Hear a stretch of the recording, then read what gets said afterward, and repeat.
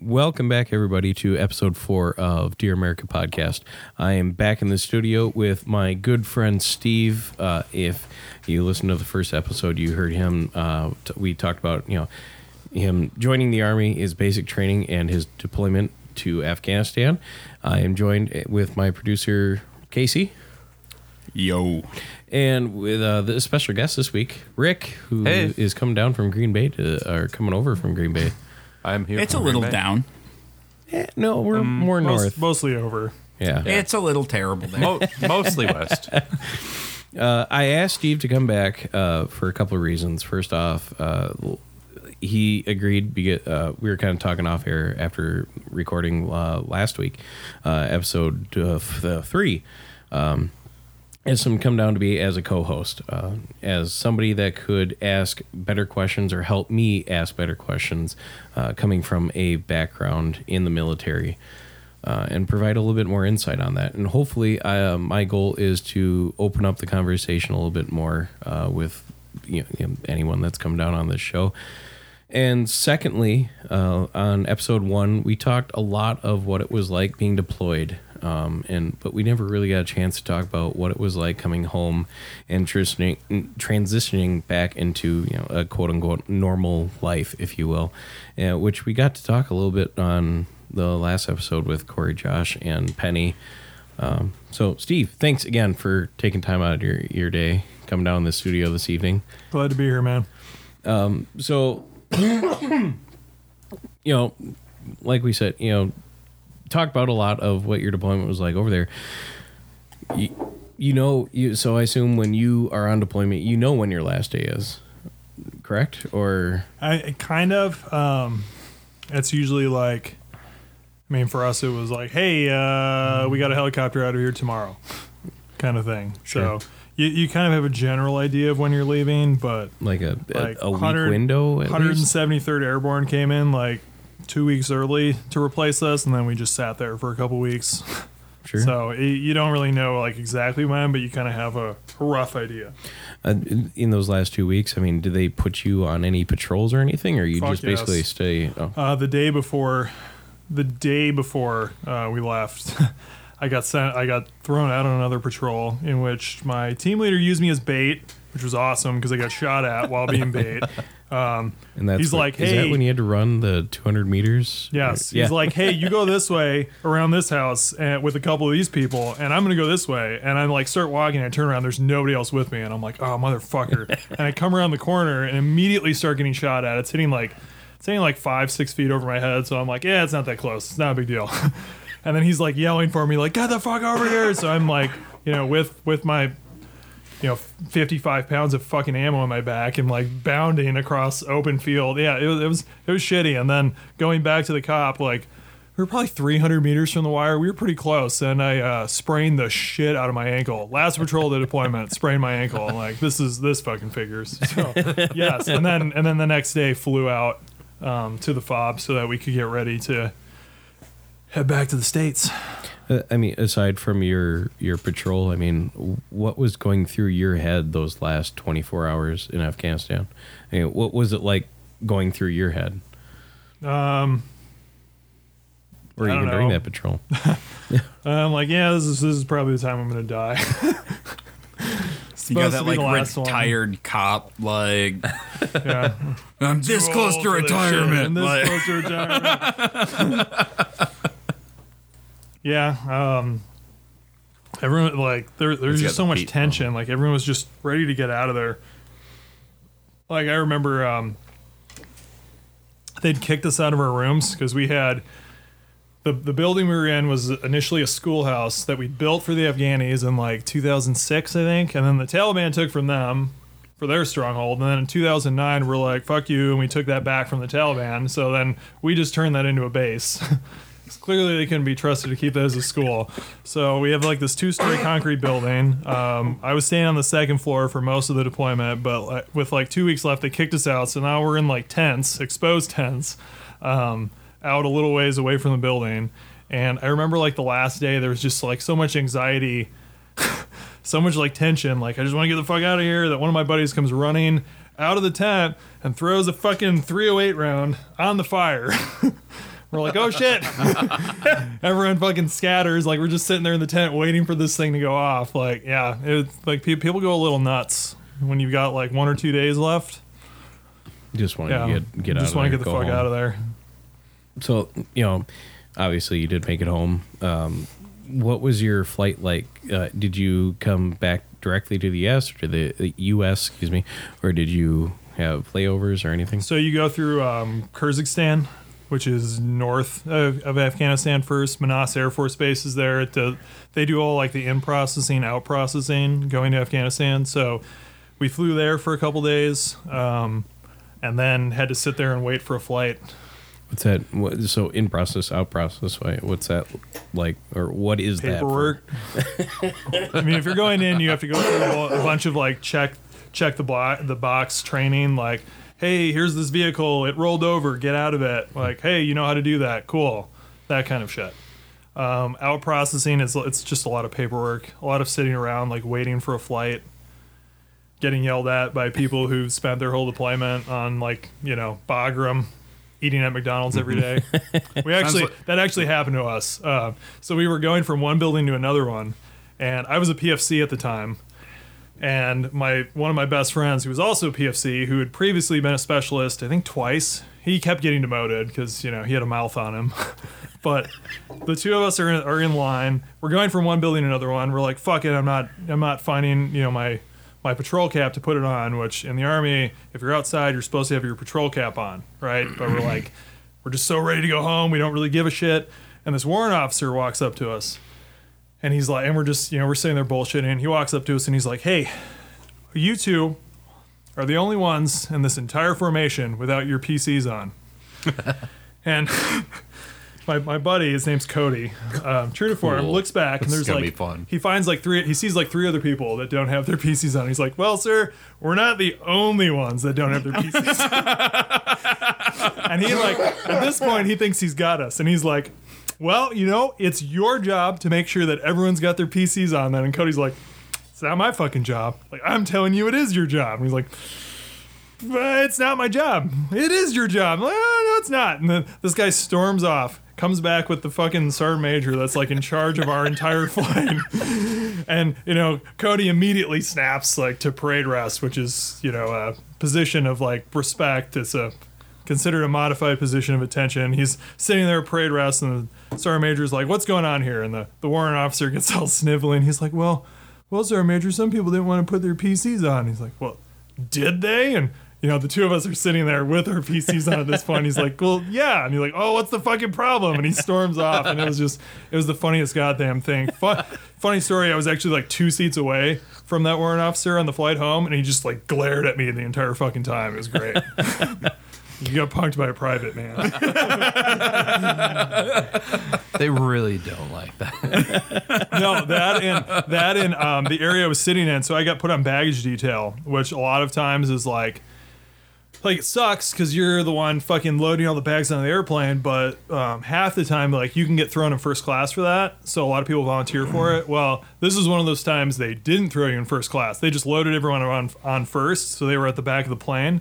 But my squad leader was the one who was in charge of this baggage detail. So we're all getting on, everyone's filing to the back, and he's like, to the back. He looks at me and he's like, oh, Weiss, go upstairs. So I'm upstairs in like the fucking like ultra first class with a bunch of officers and warrant officers who was, like two seats away from me at this point. And I'm the only private up there surrounded by officers. And it was a great 12-hour flight. I watched, this was 2012. I watched 21 Jump Street, 4 times. I laughed really hard every time, kept a lot of people awake. It's a good movie. They got really mad at me. The lieutenant next to me was really mad that I was keeping him awake, but I was like, fuck you. You sat on the fob the whole time. Suck my dick. It was a good time. From Kyrgyzstan, then they flew you directly back to the U.S.? Yeah, we had a layover in Germany. And that's where you second time getting a layover in Germany. Yeah, that's where I got absinthe. That's where I got the absinthe the first time when I was in R&R that got you fucking wasted. I was interested that it was a warrant officer who made a big deal out of everything. That really threw me off at first when he came up because he said something to me at first. Usually they don't give a shit about anything. I thought he was joking around at first. Yeah. And then it was like all of a sudden it dawned on me. I'm like, oh man, this motherfucker's serious because usually they don't care. They usually we got the one warrant officer that actually cared. It's weird. Like for reference, warrant officers fall between enlisted and officer. They're kind of in a gray area. Well, so warrant officers are confusing because they're not sir, they're not sergeant, they're technically I guess Mr. Chief? Or Mr. Mr. It's supposed to be Mr. Roland, if I were a warrant officer, which is weird. It feels strange to say it that way. They're also they're also notoriously lazy. Yeah. There's a running joke with warrant officers that they bring 2 hats to work and they put one on their desk and they just leave. And so whenever anyone's looking for him, they're like, "Oh, well, his hat's on his desk. He's got to be here somewhere." Right. And they're just off doing whatever. That's a really good idea. Well, it's a great idea. But that's a running joke as to how little they care, and we got the one that did care. Right. Well, the whole thing with warrant officers is that the reason that they're technically a warrant officer, they're an officer kind of because they're really good at one thing. It's a technical skill. Basically all the pilots in the Army are warrant officers. All the helicopter pilots in the Army are so warrant you officers. have you have this thing where these people have really specific technical skills, and they're very good at one thing. So they're not necessarily lazy; they just don't give a shit about anything else. Anything outside of their skill. They're basically left alone by everyone in the military. Warrant officers are guys who are they're pilots or whatever they do. Sometimes you'll have surgeons who are warrant officers. So they have basically the indispensable skill, and then but they're you want to know how little they care. I did reserves for about a year and a half after I got out. I was on individual ready reserve, which is inactive reserve, where they can if they need you, they can call you back. And I got slightly paranoid in 2017 because Trump was president. I'm I don't know if I'm gonna lose my insurance. I don't know if they're gonna try to send me somewhere stupid because IRR. E5 infantry on IRR is a premium. Sergeants on infantry are a premium because most infantry on IRR are lower enlisted that get out after 3 years. And most people that make sergeant as infantry stay in for past their 8-year enlistment, so they're not doing any of this time on IRR. So I'm kind of a black sheep, and I'm I don't want to get snatched. If I switch over to active reserve, they'll give me a 2-year grace period, which is past my commitment time, so I can't get deployed while I'm going to school. So I sign over for this, and our commander, we got a commander who likes to call people up to the front to say shit during presentations, and she calls up a warrant officer, and she's like, "Oh, Chief, give me your take on this." And she's like, "Well, ma'am, I think that it's really stupid to call people to the front when they don't want to fucking talk." And she just walks and sits down. It was super goddamn funny, and everyone was like, "Oh well, what else? What did you think was gonna happen?" That's a you perfect example of a warrant officer. They don't. So warrant officers are almost not in the military while being in the military because they don't have to follow a lot of the rules. Yep. If an officer walks into a room and you're enlisted, you have to go to attention. You have to call out attention, whatever. Warrant officers can just stay in their chair. They don't have to acknowledge that at all. They don't care. If they're in their room and it's not just their hat in their room. Right. Yeah. So which is very rare. The E scale, E1 is recruit, correct? Well, is that private? It's private. Private. Yeah. E5 is sergeant. Yes. E5 sergeant. Yeah. Where does warrant officer fall? It does. It's its own thing. It's WO1 you go from 1 through 5. You go from E1 to E9, which is sergeant major, and then O1 is second lieutenant through, 09. 09, which is general. During, I think the last time we had O10 was World War II, which is that was Eisenhower's role. You have to have an officially declared war to have an O10. Right. So warrant officer is kind of it's CO1 through is it 4 or 5? Is it CO now or is it it was WO. I remember. Or WO. Yeah. It's But WO. I think it goes through 5, right? It's through 5. Yeah. And they're kind of like off the pay scale kind of thing. Like nobody really knows what to do with them. Nobody like has enlisted. any It's idea. like, should I like be deferential to them, which most enlisted are, and then officers, it's like, are they under me? Are they not under me? It's kind of a weird gray area. I feel like I would have really enjoyed It being a sounds warrant like officer. being a warrant officer is the best job It in the is. military. Oh, far and the away it only is. people who know what warrant officers do Are are warrant warrant officers. And they don't fuck with each other. They're No. like their own like They little don't like care. clique. They Yeah, don't care. share information with anyone else. Nope. So when you're like, I actually asked one of my pilots, like, so what is it like? Where are you guys? Like, what do you guys do? And he's like, don't worry about that. And he left. He walked away from me. He's just like, don't worry about it. That's the Delta response. It is. So we were supposed to do a mission with SF while we were over there with Special Forces, and it ended up getting postponed for 3 days. Which if a mission gets postponed for 3 days, it gets scrubbed, which kind of sucked. Although we were just like outer security to a town while they did their thing was what we were supposed to do. But we spent a lot of time training for this, and when we were training with the SF guys, we had one guy among them who just wore he's wearing like a fucking 511 tactical sweater. Khakis and Merrill boots, and he's got like an H&K 416, which is like it's like an M4 but substantially better. It's like a 'Cause very fancy. It's piston weapon. driven. You could fire 2 magazines through that, grab the barrel, and it wouldn't even be hot. Just It's the way the type of weapon that you're not going to get being deployed regularly. even being infantry, you're not getting that shit. What's right? a little bit to back it up a little bit? Sorry, what's the 511 tactical sweater? 511's a company that makes a lot of like tactical stuff. gear. Like they'll be like, Tactical. look at this sweater, it's tactical. That's the kind of shit he was wearing. And our platoon sergeant, who was a fat piece of shit, I'll be honest. He went up to him and he's like, so what rank are you? And me and my buddy are listening to this whole exchange. The guy's like, don't worry about it. He's like, are you in the army? And don't worry about it. No, like, are you in the army? And he's like, the dude's, he's got this big ass beard, right? Which is weird because we're all required to be clean shaven. SF isn't, which is just glorious. And he's like, yeah, dude, don't fucking worry about it. And it was great to watch how angry he made my little, butterball platoon sergeant, who almost got me killed. That's why I talk shit about him, because he almost got me fucking killed. Was he the one who made you bait? No. And that that's water under the bridge. Okay. I understood why he was doing that. No, he pulled the fetal position in the middle of a firefight when we were like pinned the fuck down, like right around like 3 inches over my head. My buddy's trying to stand up. I'm like holding him down, like, dude, if you stand up, you are going to die. And we look over and he's just like in the fetal position. His rifle's like 2 feet away from him. Yeah. Probably should have told somebody about that. Could have gotten him fired. He got promoted when we got back. Par for the course. Of course. That's about right, though. Yeah.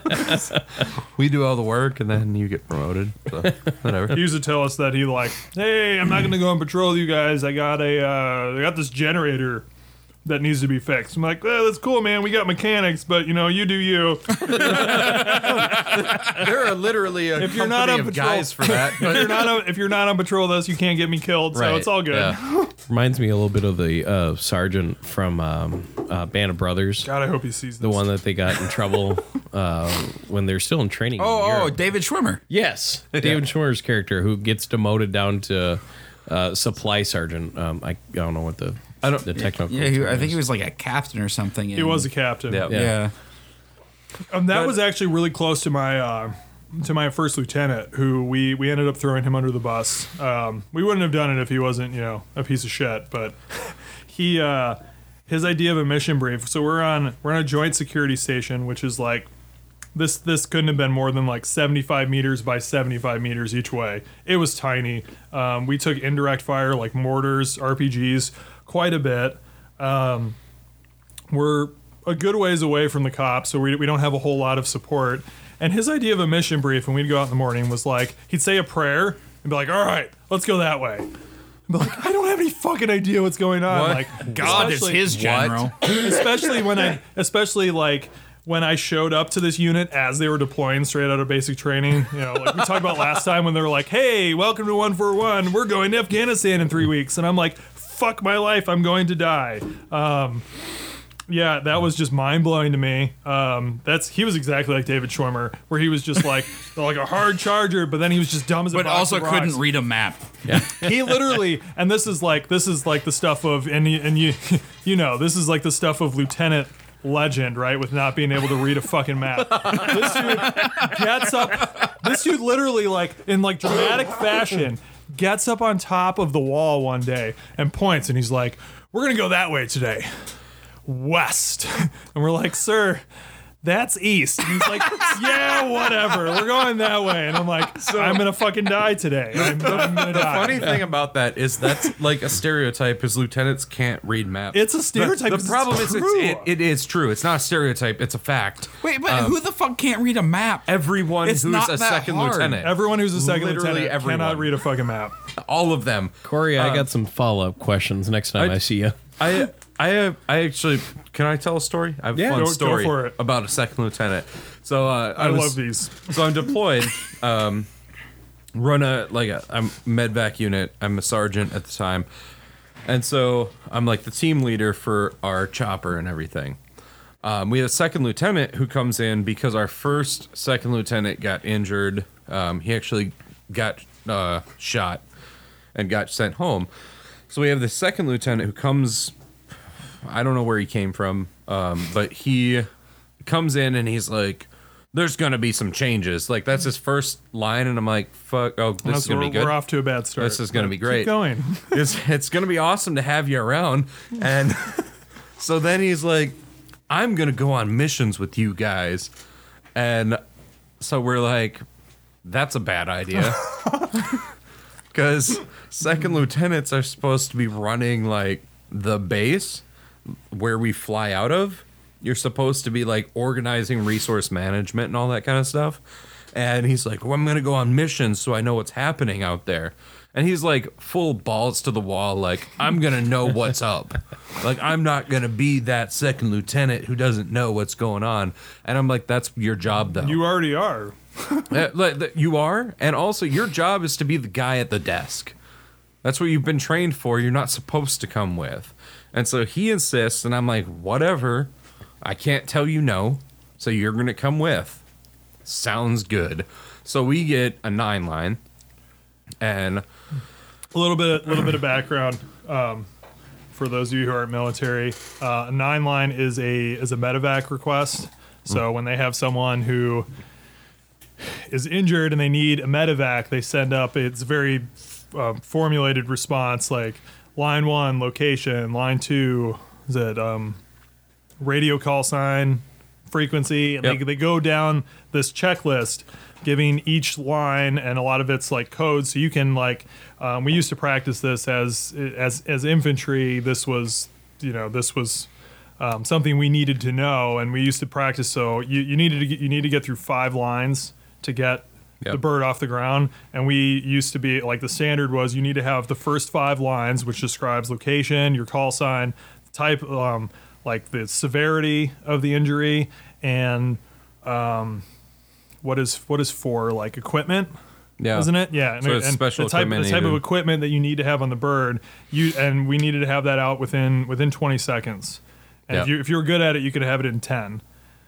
Because you use a lot of like brevity codes. Like I could say line 4 alpha, which would mean I don't remember what it is at this point, but I think Delta was no special equipment required, which some of it would be like extraction equipment. If you had a rollover and you needed to have special equipment to get in the vehicle. So like a Sawzall or the Jaws of Life, if you will. So sidebar aside, that's what a 9-line is. It's just that request. And then you need like your number of patients, you need the type of wounds, like what's going on. But that's all after like the initial. So to 9-line a chopper, you need the first 4, and really like ideally bird the first being 5. chopper or helicopter. Okay. So you need like the first few lines of a 9-line. A 9-line is it's really just a way to streamline communication about what's happening. Right. So anyway, so we get a 9 and it drops in. So this second lieutenant's like, well, I'm going on this. And I'm like, all right, roger that. Because shut up and sit in the corner. I'm not going to tell you what to do, I guess.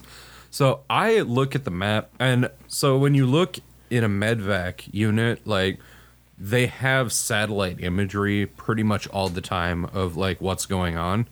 And it's not like always completely up to date, but you can look at the site like that you're going to, and like your commander's job or like the 9-line director is supposed to decide what's gonna happen, like where you're gonna land, where's your LZ, where's your pickup, like do you have to go through other stuff, do you have to meet up with a pickup, what has to happen, like they do all this stuff.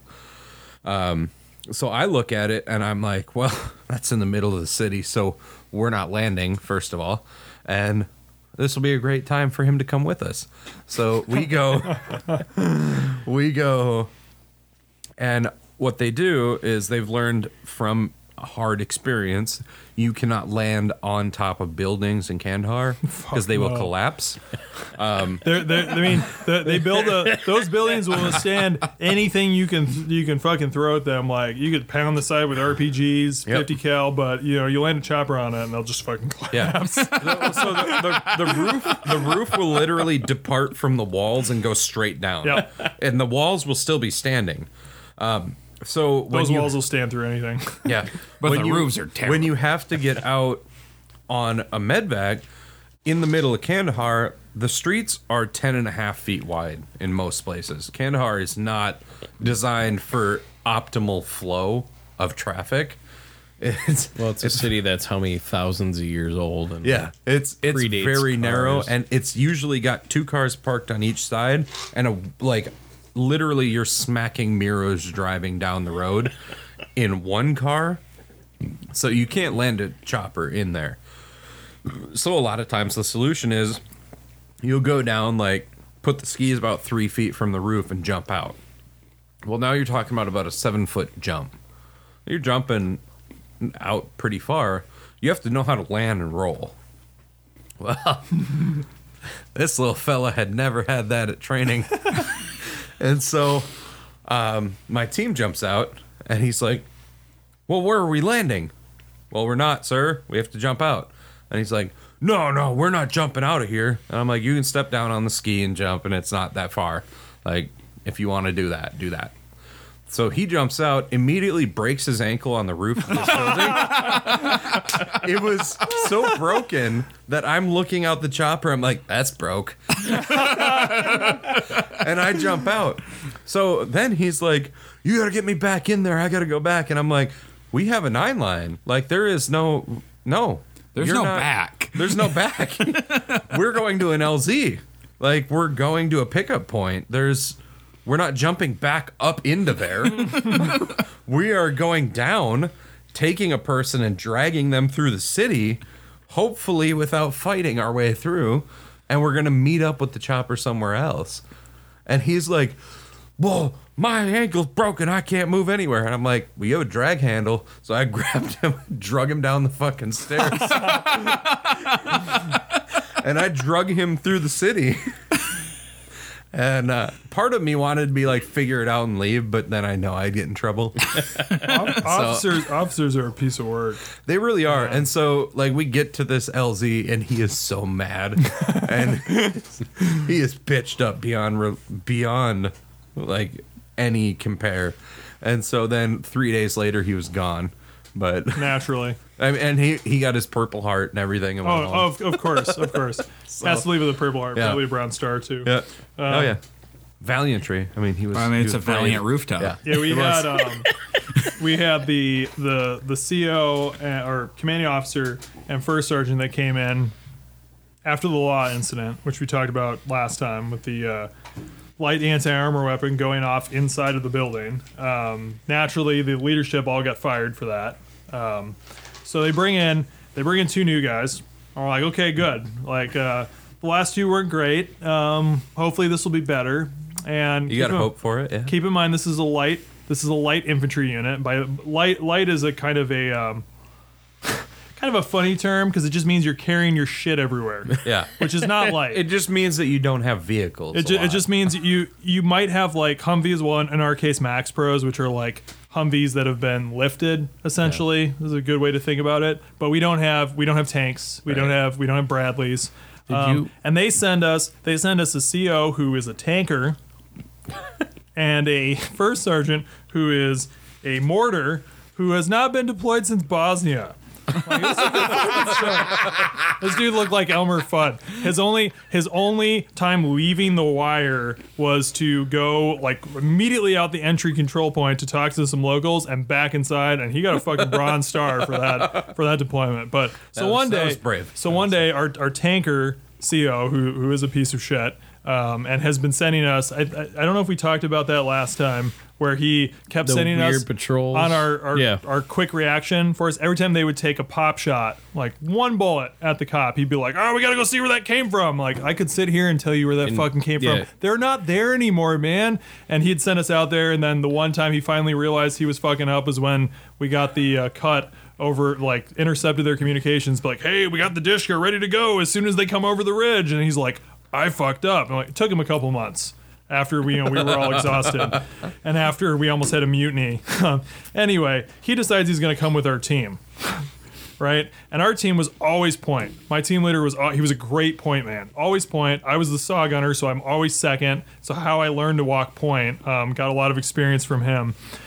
And we moved fucking fast, because if we didn't move fast, we get ambushed. Like, our area we didn't have a lot of IEDs because it was so open. We had a lot of places we could go, but there were so many like rolling hills and places they could climb up the back of. We call them IV lines, that they could shoot down at us without us seeing them. That if we didn't move fast, we get fucking ambushed. So we're used to walking fast. Like, I'm carrying 110 pounds of gear. I've got it's Mark 48's essentially a modified saw to shoot .308, which weighs twice as much as .223, well, 5.56 in the military does. So I've got a 55-pound bag on, 20-pound machine gun, 25 plus pounds of body armor. I'm carrying 110 pounds, and I'm used to moving fast. Our CO decides he's going to go with us, right? And my team leader, who's bipolar as fuck, he's a great dude, but he was prone to horrific mood swings. Was like, "You mind if we move a little fast today?" And I was like, "I don't give a shit. Let's go." So fast compared to already. Yeah, fast compared to how we're already moving under 15 minutes per mile with the weight that we're carrying. And we're at about 8,200 feet altitude. Right. Oh yeah. Yeah, we're trekking. And he's like, "Hey, mind if we move fast?" And the other guy on my team was just fucking ripped. So neither of us gave a shit. We're like, "Yeah, go for it." So we had to stop multiple times because the radio transmitter guy, the RTO for the CO, is like, "Hey, he's really he needs a break. We're gonna stop." I'm like, "Whatever."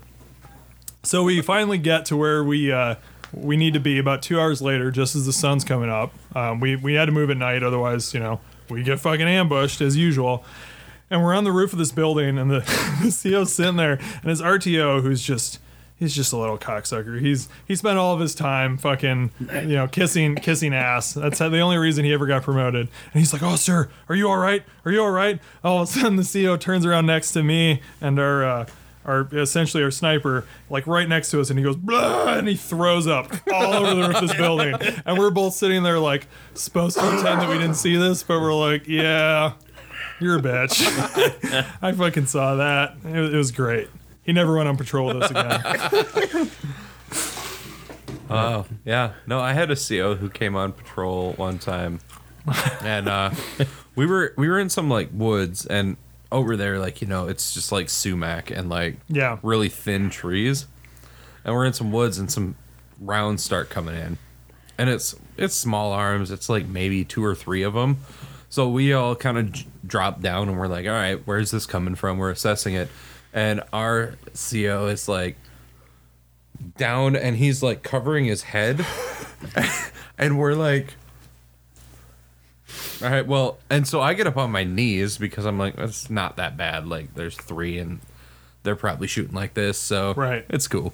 And so I'm like, "Hey, what are we supposed to do right now? Because you've decided to take charge. So what do you want to do? And he's like, oh, let's just wait till they stop shooting. And I was like, at least he didn't say assault through the objective. That's my favorite. I'm like, no. he just goes, let's just wait till they stop shooting. I don't think that's how it works. I don't think they're gonna. they're here to kill us. You have to quickly take the initiative, gain fire superiority, or they'll keep shooting at you. Right. Like my general MO was like, and I had 650 rounds of 308, which weighs about 55 pounds. I wanted to shoot this shit so I didn't have to fucking carry it anymore. So the second they would shoot at me, I would immediately burn through my starter belt to 50 rounds. And you think if you're a guy and you're like, oh, these motherfuckers, and you pop one shot and you get 50 rounds back at your face, are you going to shoot anymore? You're going to Probably not. I wouldn't do it. I'd be like, all right, let's call it. They have more bullets. Like, I don't. They actually, because we could listen to the Taliban communications, and they nicknamed our group because they're not stupid, and they know the differences between platoons, and they nicknamed our platoon the Bullet Platoon, and I take a fair amount of the responsibility for that. And that's how that photo came, because you had was it a photographer that was with your? We had a journalist from Reuters who was with us, who I should have talked to more. They were like, "Don't talk to this guy," and I'm like, I should have told him exactly what happened with Turner, but I was still a private, and I'm like, I don't want to get in trouble. And now I'd be like, fuck you guys, and I'd do it anyway. Those of you following my Rules of the Arena Instagram and Facebook, that's a picture of Steve returning fire. But Steve, I can't do the story justice if you want to tell the background of that. So we're coming out of it was like probably the highest point in our area of operations, our AO. And we're walking along this ridge, which was a terrible idea to begin with, but there we are, and we get shot at, and everyone drops down, and we don't have a clear line down into where they're shooting at from. So I told my team leader, who some background on more, he was from East St. Louis. I won't tell the story of how he joined the Army, because it might involve attempted murder. He was hardcore, and I was like, I'm gonna bound up there, and he's like, cool, I'll go with you. So the two of us get up, we fucking bound forward. The rest of the platoon's like, all right, we're going with them. And up there, and I'm looking down, I still don't have a clear shot, so I'm like, you know what, I haven't shoulder fired this fucking machine gun yet, let's do it. So I just stood up again, I don't know how I didn't get shot. Just stood up and started shoulder firing this bitch.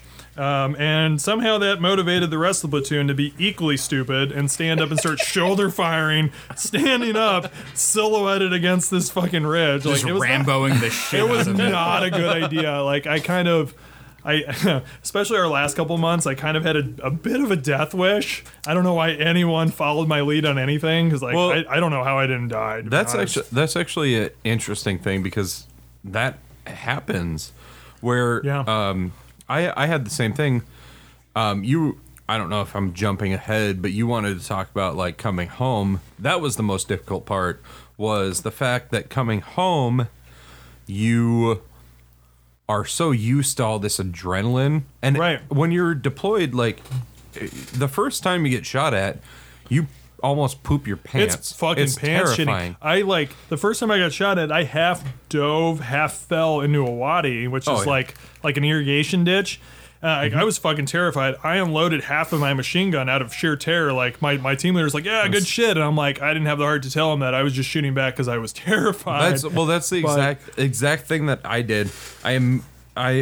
I carried a 12 gauge as my primary weapon because I was doing a lot of breaching. Well, you're in Kandahar. You're in we were in more of a rural area. Right. So. Yeah. So I did a lot of breaching, and fun fact, I still have the shotgun that I carried over there. I tried to steal the 48 that I had, but that's slightly harder. Well, I stole it with permission.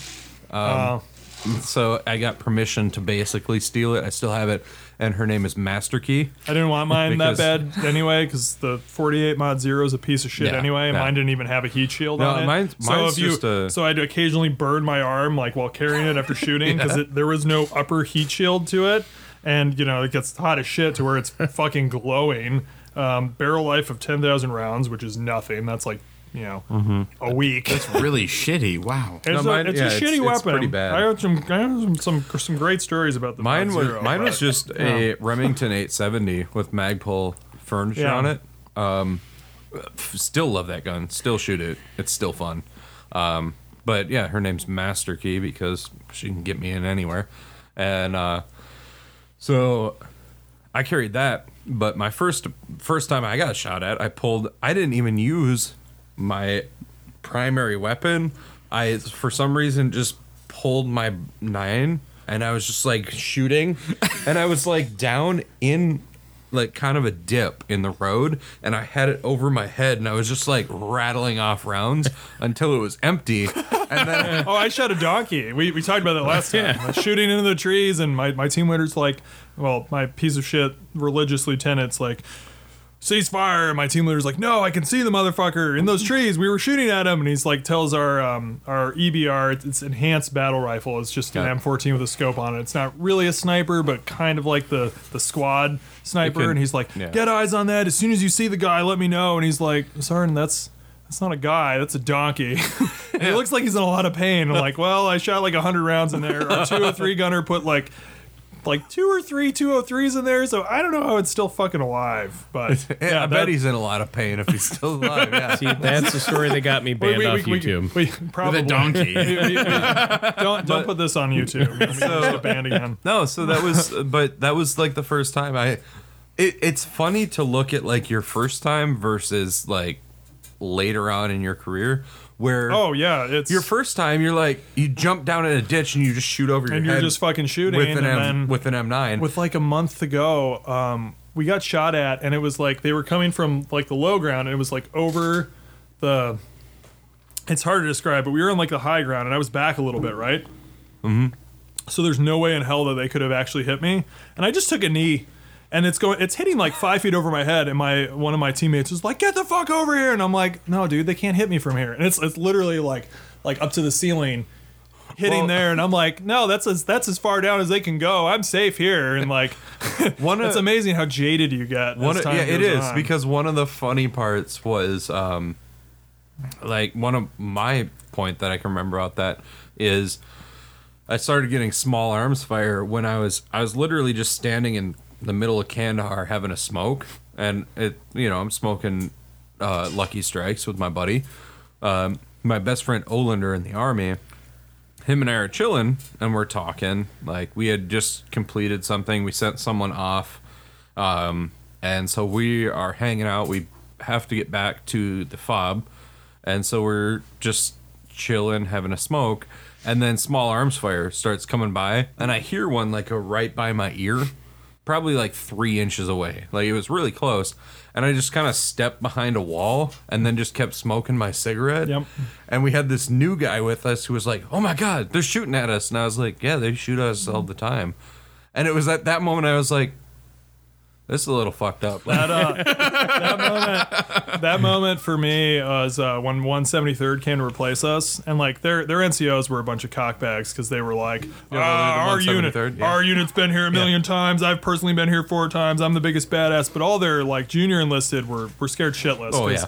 They'd heard the stories like Kurwar was fucking rough. Like no vehicles in or out because the only pass into the mountains is lined with IEDs. They don't send birds in except at night because they will get shot at with RPGs. So they're like fucking terrified. And I'm showing one of the ropes on one of the guard shifts at the entry control point, and he's in the turret for the vehicle that was set up there, and he's like down like below the shield, and I'm sitting outside the turret, just kind of chilling, smoking a cigarette, and he's like, "Man, aren't you worried that they're gonna shoot you?" And I'm like, "No, man, their first shot's gonna miss anyway, and then I'll just roll off the vehicle." And then it just dawned on me like, the fuck is wrong? But that's really what rolls into like the coming home issue. For me, coming home was not like, it wasn't an issue where it was like I was so wired and jumpy from being deployed. It was actually I was a little jumpy. Opposite. I heard it was actually an R&R because our sergeant major was an idiot, and this was when they cut Afghanistan deployments down to 9 months, so you wouldn't get R&R. But he was stupid, so he had it set to like 275 days instead of under 270. So we still got R&R anyway, which is your 2 weeks off. That's when I get you drunk on absinthe. Yeah. I don't remember. Anyway, I'm like up. I'm up visiting my in-laws, and I'm sitting in the car while my wife and my mother-in-law are in the post office, and a car backfires right behind me as they're like walking to the car, and I fucking dove down because it sounded exactly like a fucking AK. Oh, they always started do, laughing at me, and I got so fucking mad. That was like, but other than that, like I don't remember really being jumpy at all. I wasn't really jumpy. The actual issue, like a lot of people talk about how jumpy you are. It was just so it was so monotonous to me. Like that was back the thing. to garrison life, and I was so used to like this high, like this high level of operation, and all of a sudden we're back to, hey, we're just gonna sit here today and we'll clean a little bit, and if there's something to do. I think that's a very understated problem with coming back. We had a lot of guys who couldn't handle it. The guy I was talking about who mouthed off to the warrant officer ended up getting kicked out because he could not adjust to going back to garrison life. He just couldn't take it. Yeah, one of the guys I was deployed with ended up getting arrested because he got drunk and broke into a construction site and climbed the crane just so he could walk on top of it to feel like that adrenaline. Doesn't surprise me. It's not surprising at all, and I that's used to be crazy. Before I joined the Army, like through high school, college. Like I used to love going on roller coasters. Like I don't know if you remember Chance, but we used to go on roller coasters all the time together. That was like our thing. And then I went to Afghanistan, came back. I can't do it anymore because I don't get anything out of it. Yeah, and it's not adrenaline. What about it's not adrenaline? It's just like I'm just sitting there and I'm like, woo! Oh, we're going in a circle now. It's because you get such a rush out of getting shot at. It's why so many people smoke after combat. And it's not that like you're scared. You're just like, at least for me, like I would just start shaking violently because I had so much adrenaline in my system. And like I would be sitting there shaking because I had so much adrenaline in my veins, and I'd be like, give me a fucking cigarette. Well, and that's what you do. Like you shake a cigarette into your mouth every time like you're done with it. And it's not a scared thing. It's just like you've got so much like coursing through your veins, and you don't have any outlet for it. Yeah, your body is responding to that. Yeah, and it's not like it's not fear at all. That's the biggest thing that I think is misinterpreted in what people understand about people coming back from the military is they think it's all like fear and like PTSD and all that stuff. That's really not the biggest issue. No. That happens with some people, but the biggest issue is really veterans get in trouble so much with crotch rockets and getting into cars and going 130 miles an hour because that's the only thing that makes them feel anything. They're chasing that. They chase that adrenaline. Same guy. I hate to go back to Cody, but same guy who got kicked out. He was in the process of getting kicked out. He totaled his Mustang, street racing. Yep. Didn't tell anyone. We didn't find out about this until 2 weeks later. He T-boned a car in a residential area on his crotch rocket going like 100 miles an hour. Mm-hmm. Like went over the top of the car, landed on his arm, shattered his fucking arm. The only reason he didn't die is because he did it like 2 blocks from a hospital. And they got him in there. He's in the ICU. Me and he was unconscious for a good week before he woke up. And this was right before I PCS'd to Colorado from Fort Bliss.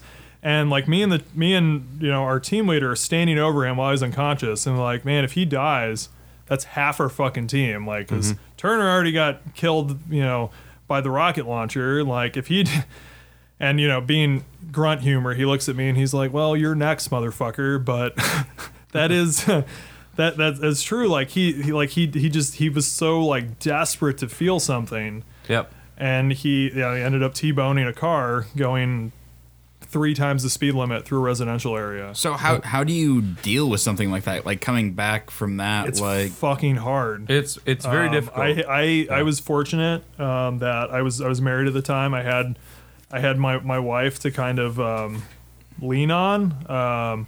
If she hadn't been there, I probably wouldn't be sitting here right now, to be perfectly honest. I almost I remember we had like this. There was this party that most of my platoon was at that I didn't go to, thank God, because I'm sitting there in my apartment. I was playing some video game, and my buddy texts me, and he's like, "Hey man, Perez is here. Perez is the motherfucker that shot the rocket launcher." And like I'm drunk as shit. I go into my room. grab my 38 special with hollow points in it. My wife was quick enough to grab the keys from me, so I'm like chasing her around the apartment with a loaded 38, trying to get my keys from her. Yeah, and it's a good thing like I didn't get those keys from her, because who knows what would have fucking happened. I mean, we had a team leader there who almost shot the guy. Like, saw him walk in, almost fucking shot him. But it was a rough few months. We had a lot of. I'm really surprised that it didn't go worse for some of the guys in my platoon. It was a really hard adjustment for most of us. So was there an exit? Like, does the Army have an exit strategy for you guys? Like, when you come back, is there anything? They really. I mean, they try, but they're just. It's not good. It's not good. It doesn't work. Especially with combat veterans, with you know those of us who've like, because there are some who go, there's most actually who just sit on the fob and they're doing their same job they do back here, just in Afghanistan. Occasionally they'll hear like a distant thud and be like, oh, we got to go to the bunkers now, and it's stressful, but it's not to the same level that those of us who are in like a combat oriented job experience, and they really don't know how to handle that. Okay. I don't think we discussed it last time, but when I switched over to reserves, I had one guy in my unit who was a Cav Scout, and him and I got along pretty well. We had a lot of the same type of humor, and when we were last August, when we were doing our annual training, we worked pretty closely, because they were like, "Oh, hey, you two, you're the only two with combat experience. You run all these convoys. First, the first one leaves in an hour and a half." And we're like, "Oh, motherfucker." So we worked together a lot. I spent a lot of time with him. We talked a lot about our experiences. He was in Iraq. He actually experienced an overrun where they like actually get onto the fob, and he went through some shit, and I caught a couple glimpses of it, but I guess I didn't really fully grasp like the gravity of what he was going through. And then about a month and a half after we got back, he committed suicide. That's the one that I know I've sent That's you the post you were, the link, the fundraising I've been doing, because it kind of that really drove it home for me, like how fucking hard it is. And he'd been back, and for that's years. something I want to touch on. He'd been back for years. He was married. He had a lot going for him. It's just like, and he just did not know how to ask for help. And that's just so many people just really don't know how to ask for help. And there's so much stigma attached to it. Like I am like 99% sure that I have severe PTSD, but I don't have it diagnosed because there's so much stigma attached to it. It's like, and a lot of that's the media too. Like you watch a TV show and, oh, here's the PTSD crazed veteran shooting up, an abortion clinic. That actually happened when I was in Colorado, but that's not the norm. But that's like the media plants that as like, that's what PTSD is. And it really just manifests itself the same way that depression does. And the first time I really saw it, and I hate to use a movie as a reference, but that's Bradley Cooper played. He portrayed Chris Kyle, and when he with that terrible fake baby. But he finally got that sniper that's been an issue for however many deployments he's on, right. And he rolled over and he called his wife and goes, "I want to come home," and that's like holy, the snapping point. And then you see on the backside of that movie, and if you read the book, American Sniper, I want to say. That was also the name of the movie. Yeah, it was the same. I haven't seen it or read the book. Yeah, so. I'm terrible with names, but the guy that shot Chris and himself subsequently, that's the like you said, that the stigma that comes behind it. This is a guy that need help. And well, that was like Jeff just did not know how to ask for help, and like I said, I caught glimpses of it, but I guess I just didn't really fully grasp like how hard it was for him and like how much he was struggling with it until like a month and a half later he ended up taking his own life. Yeah, and it was like, and in retrospect, everyone's like, oh man, we should have seen this, but like there really wasn't that much. Like we spent a lot of time together last August, and there was like 2 times that he really like opened up to me about like some of the stuff he was struggling with, because people like to talk like, oh, it's like, I don't know, anytime you hear someone talking about like how many people they've killed and what big of a badass they are, they haven't killed anyone. Because that shit fucks with you. No, you don't. Like, it really fucks with you. You don't brag about, like, if you've actually done it, you don't brag about it. Like I only have one that I like know, and that really fucked with me for quite a long time. Well, yeah, and like I have like that's just a hard thing to deal with. So like coming to terms with that. I have like a number of them, but it's not like. Well, we were being in the mountains. You're just shooting at the fucking mountains. Yeah. So we only had like right. I really only had one that like we had eyes on. We knew that it had happened, and that really fucked with me. Like I knew that at that point, like there were probably others, because I shot a lot of rounds. Yeah. I was.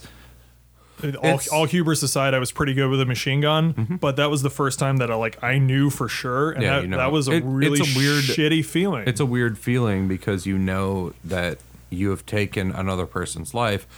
Now, there's a lot of like, what from my perspective, I totally understand the veteran suicide thing, because my best friend in the Army, Olander, ended up killing himself 3 years after we got out, because he was gay and he got married while we were in the Army. Ended up killing himself, probably a combination of PTSD and being gay and not being able to admit that. Yeah.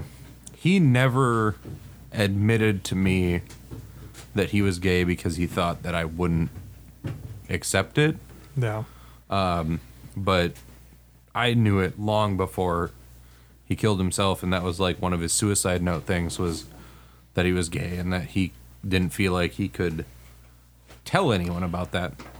But the big thing that I think that I encountered was all of the out processing, all of the like exit therapy for the military, and like ending deployment, debriefing, and all that stuff. All of it is oriented toward like the traditional idea of PTSD, where like you're depressed and sad about seeing things.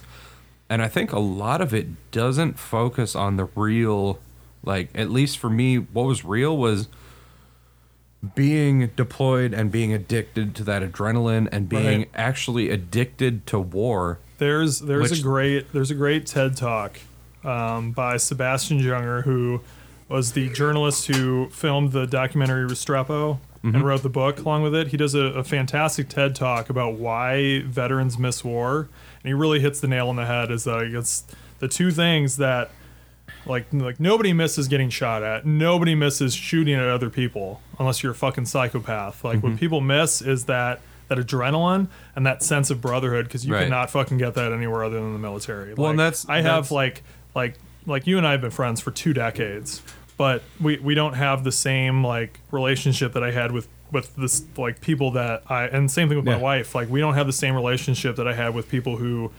we almost got fucking killed together. Well, and that's part of the issue, is like dealing in that, like, PTSD has there's such a ideal of what it is. And really, like, I didn't have any traditional PTSD. I didn't come home. I didn't have depression from, being sad about firing weapons at people. I didn't have any of that, like, traditional PTSD symptom. But I had other PTSD symptoms. I had, like, the whole, like, withdrawal from war, basically. Yeah. Like, it's very... I had that. It's very strange. Like, it's hard because none of that is mapped. There's no directions for how to deal with that. They never talk about that. No, it's not talked about. It's all about the depression of being deployed. And I've had certain things that haven't that haven't even manifested until recently. Like recently, and I think the last like notable time was Thanksgiving. I found myself like in certain like very active public areas, primarily grocery stores. Like all of a sudden, I'll just get like this impulse, like I got to get the fuck out of here. Oh yeah, Like, no, I have And that. it's like, like and a it, lot, and it yeah. comes on in like no time flat. Like the last time it happened, I was sitting there with my oldest daughter, and like I was just talking to her, joking, and all of a sudden I looked up and I'm like, I need to get the fuck out of the store right now. And like we're sitting in line, and I'm sweating fucking bullets. I've taken my coat off. My wife says something to me. I turned around and like snapped at her, like what? And like there were several people that turned and looked at us. Like I looked like a huge asshole, and thankfully she was incredibly understanding. But I'm like, I don't even know where that came from. And the company that I've been fundraising with, the guy who started it actually does a really good talk about that, about where that comes from. And it's like the analogy he uses is there's like two cavemen walking along, and they come to this bridge, right? And as they're crossing the bridge, they get ambushed by this saber-toothed tiger, and one of them gets eaten, the other one gets away, right? And like years go on, he's completely forgotten about this event, but like he comes to a bridge and he gets this like heavy fucking anxiety about crossing this bridge, and he doesn't know why he's getting it, and it's because of this event that happened Right. years ago. And that's what ends up happening to a lot of veterans is they get in these situations, they get super fucking anxious, and they don't know why. And like and I'm able to take a step back and be like, this is not a rational decision, even as it's like fucking ravaging me. But And- a lot of people don't like that just ends up overwhelming them. That was What, the first time I saw, I guess, symptoms of PTSD, if you will, air quotes. Our buddy John, when he came home, Oh yeah. and we went out to grab some chips or dip, whatever the case may be, at the local grocery store, and he turned to me, he goes, "I need to leave now." And That's what it is. He was it's gone. not and it's not even like that's the first it's time not- it really clicked in my mind. it's not a gradual thing. It's just all of a sudden you just get this It's- impulse, and you're yeah, like, it's very I need to get sudden. the fuck out of here.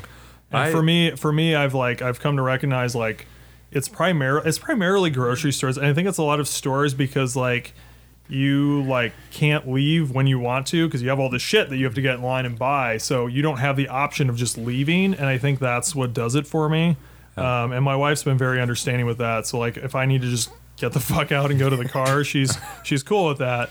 But I've gotten better about not like putting myself in those situations, but it's fucking hard Well, because you don't know what's gonna set it off a lot of times. It's you know? interesting. I had a similar situation where my realization of how like years later stuff can suddenly become apparent was my current girlfriend and I, Lindsay, went to the Minnesota State Fair, and we went to a Stevie Nicks concert there.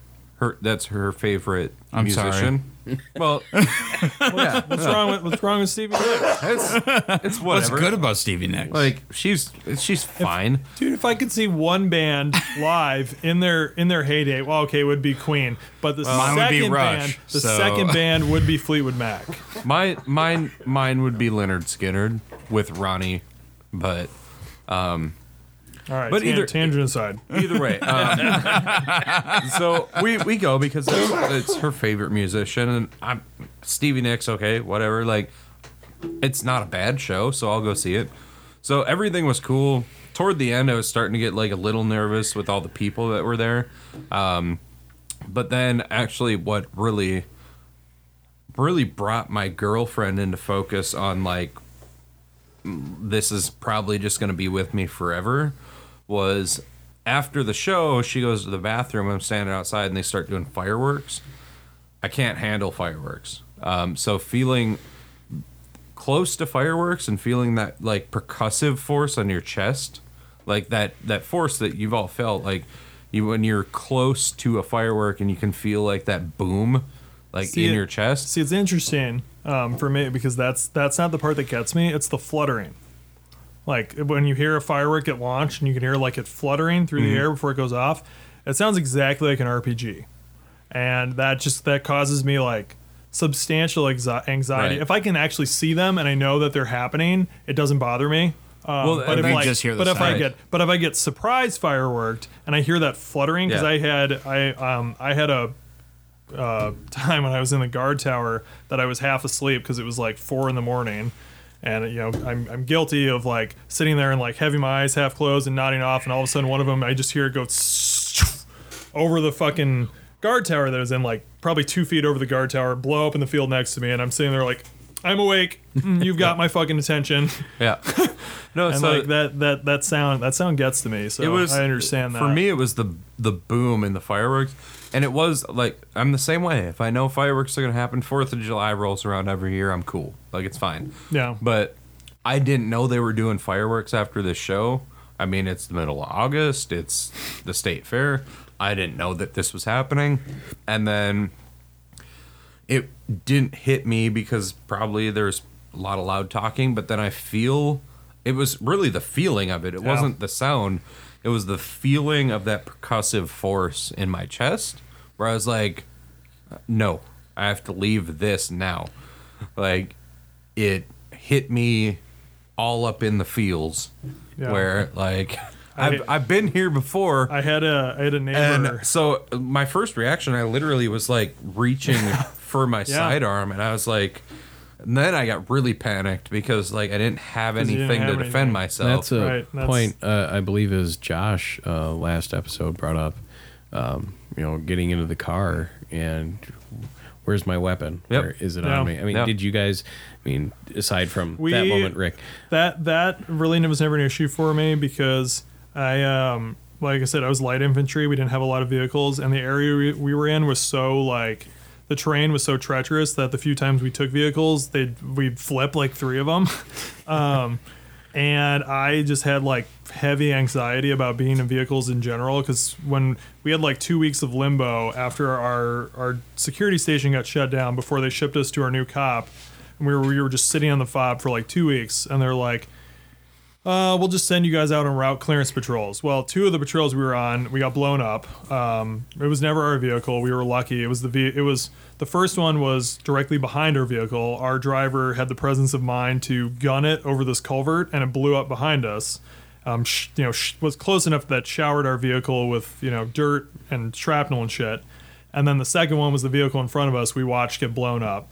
So I don't like being in vehicles because I don't like having the option to get out and defend myself and move if I have to. Like, I understand that the vehicle's armored and I'm probably safer, but like deep, like in the primal part of my brain, I don't fucking like being there.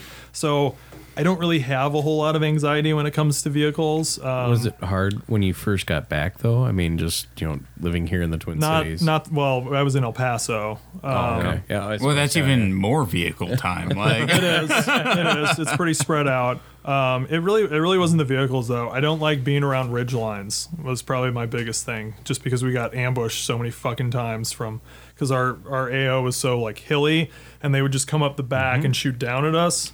That's like when I'm out walking and I have like a ridge line next to me, I'm like, all right, I either need to get on top of that or I need to get the fuck out of here. I get that because my parents' house is actually on top of a ravine. And when I go to my parents' house, I actually feel very safe because of the same thing. Right. Kandahar is in a bowl.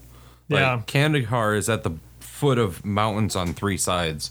And being in Kandahar was the most stressful thing in the world because there is so much like vertical terrain next to you where you're like, I do not want to be here at all. Never mind the whole like city aspect and the fact that numerous buildings are around you. But I think that's a good point. Like, well, for me, like Casey knows, I have a weapon in my vehicle at minimum, like with me, like most of the time. I don't always carry it on me, but even like I'm not as bad now, but coming back, I always had to have like a pistol on me or something. You feel almost naked without it. You do, and it wasn't like in River Falls, Wisconsin. I don't think I'm gonna need the fucking thing. Right. Like, it's not a thing. Not where, like, I mean, you get a unless lot of. we go full children of the corn. You get a lot of like middle-aged. You get a lot of like middle-aged to older white men. My dad's guilty of this, who are like, like I'm gonna get attacked, I need a gun. Like I don't feel like that. No. I just feel fucking naked without it because and like, that's the thing. Like you needed that shit. it's not about like, do you need that? No, probably not. But do I feel better with it? Yeah. Yeah. It's almost like a safety blanket. So like when I work on an ambulance, I still wear like my vest underneath my shirt. And a lot of people make fun of it, and they're like, well, you don't need that in Green Bay. Like, it's not a bad city. And I'm like, that's not why I wear it. That's not the point. It's wearing this makes me feel a little bit more okay. Yeah. Like, not wearing it just feels weird. And so when I first came back, like, having, like, I never used a pistol in the U.S. Hopefully I never will. I've never had a reason to use a pistol in general, so I still have I would one. like it if I never do. Yeah. But there are times when like something maybe appears a little shady and a little off, and I put my hand on it, and that's like, okay, cool. I know if something goes weird here, I can like defend myself. I've never had to, probably never will, but just having that ability is comforting, and that's really all it is. Like I get it. So something that's kind of come up in the past couple of episodes, and especially this one, is the mental health coming back. Mm-hmm. That's such a huge issue. And it's how there's not enough especially like talking about how there's not really like a really good integration coming back with especially for combat veterans. That's like I said, that's the fundraising that I've been doing, which I got really involved in after my buddy committed suicide. What organization September. are you working with? It's called 23rd Veteran. They run it's kind of a rehabilitation program, but not more in the traditional sense. Like you go, you're working out, you're doing like CrossFit with the same group of veterans every week, and then they take like a trip at the end of it, which is where a lot of the money that you fundraise ends up going. They end up doing usually like a hiking or mountain climbing trip, and it's just like.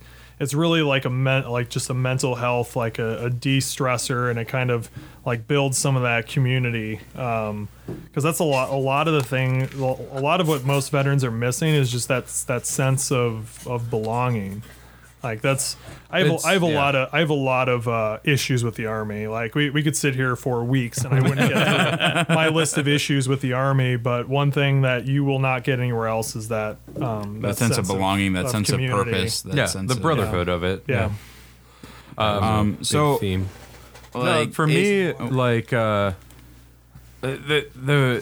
Army does a lot of work to prepare you to go to war, and it almost feels like coming back from war is an afterthought. It's like, we'll address, like, we don't want you to be depressed. We want you to have access to counselors, like, if you're going to be sad and unhappy.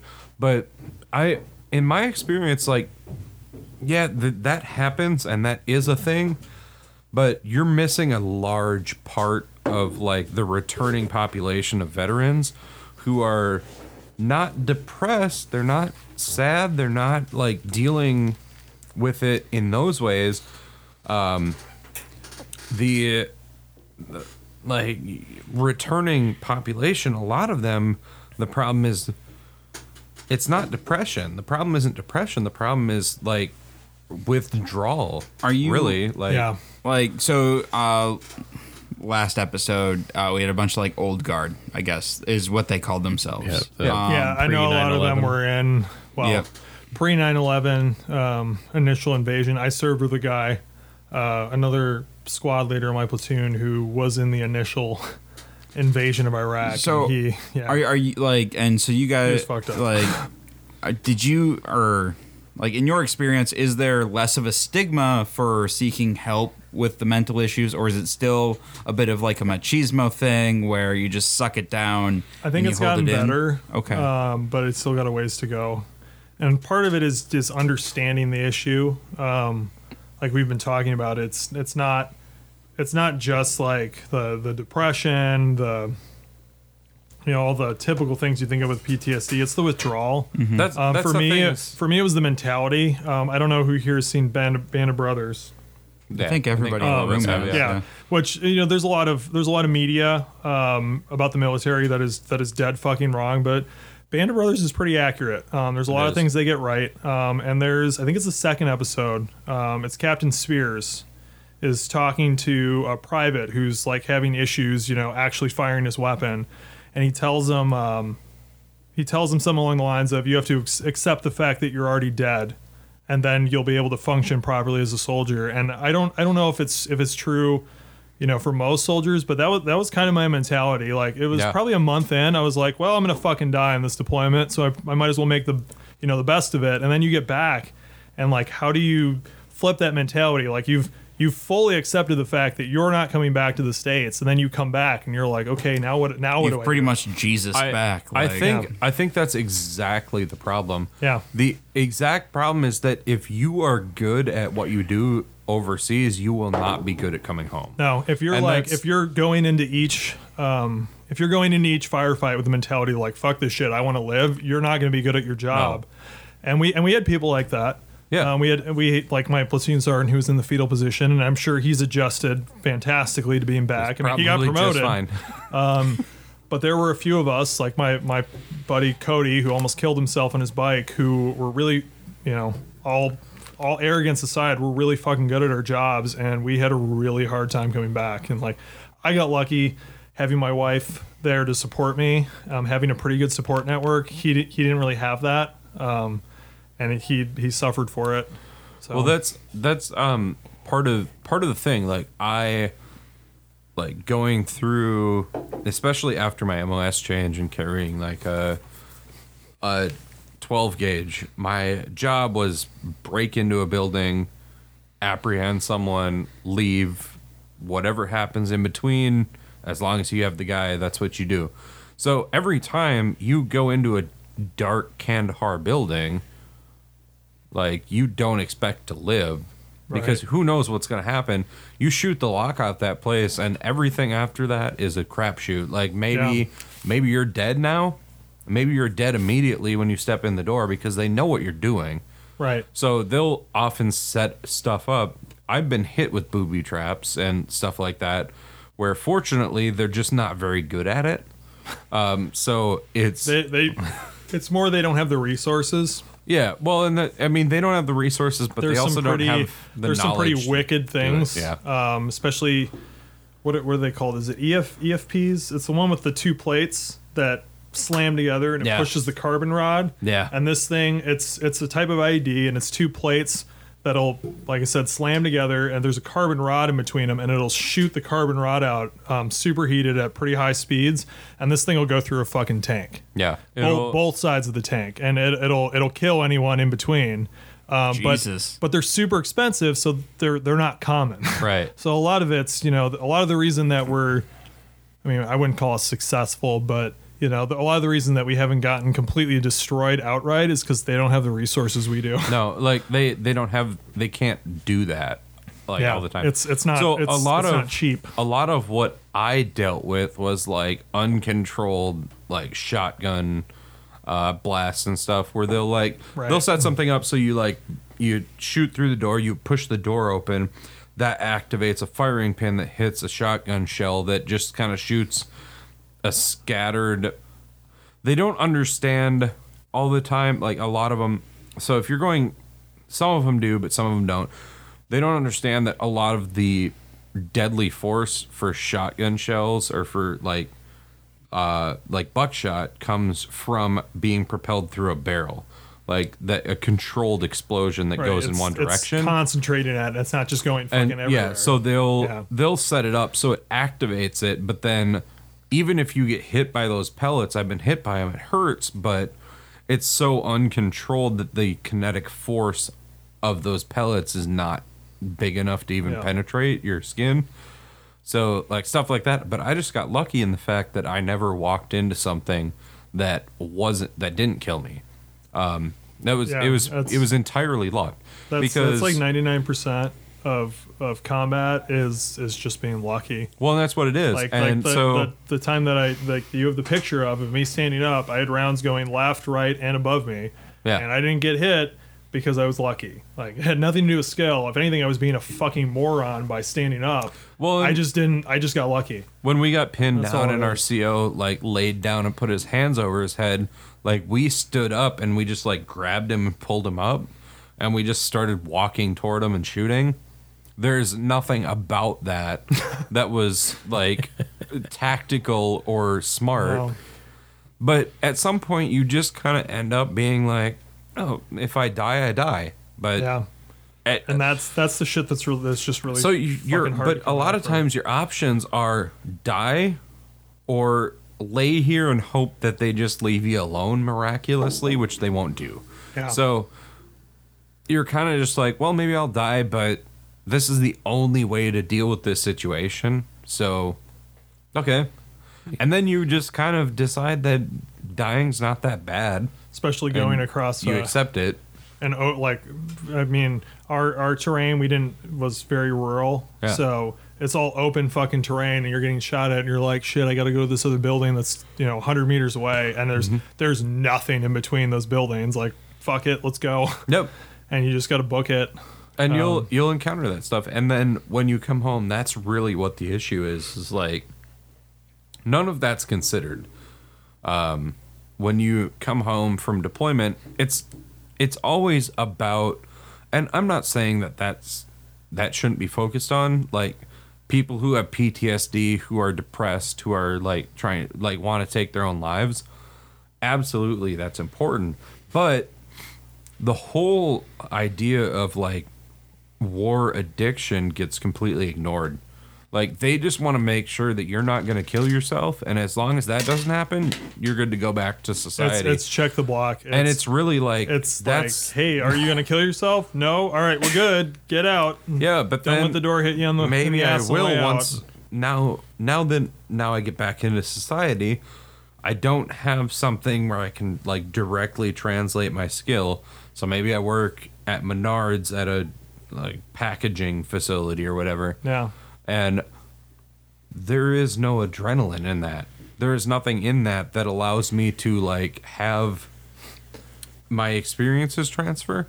I think that's actually part of the reason why I'm graduating here in May, with my degree, and I'm like this close to putting in an application for Air Force OTS to go fly planes, because I like that would be a fucking adrenaline rush.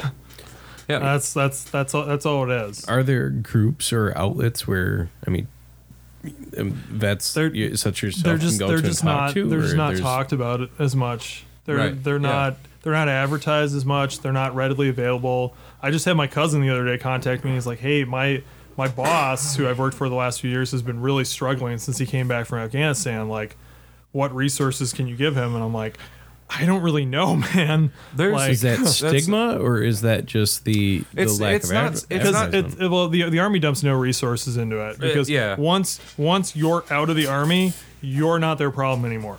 Like, they just want to make sure that you don't kill yourself until you're out. Once you're out, like, then it's not really an Army problem. It's not an Army problem anymore. So I don't think it's a stigma thing. Well, and if it is, I think it's a stigma in the opposite way people usually think about stigma.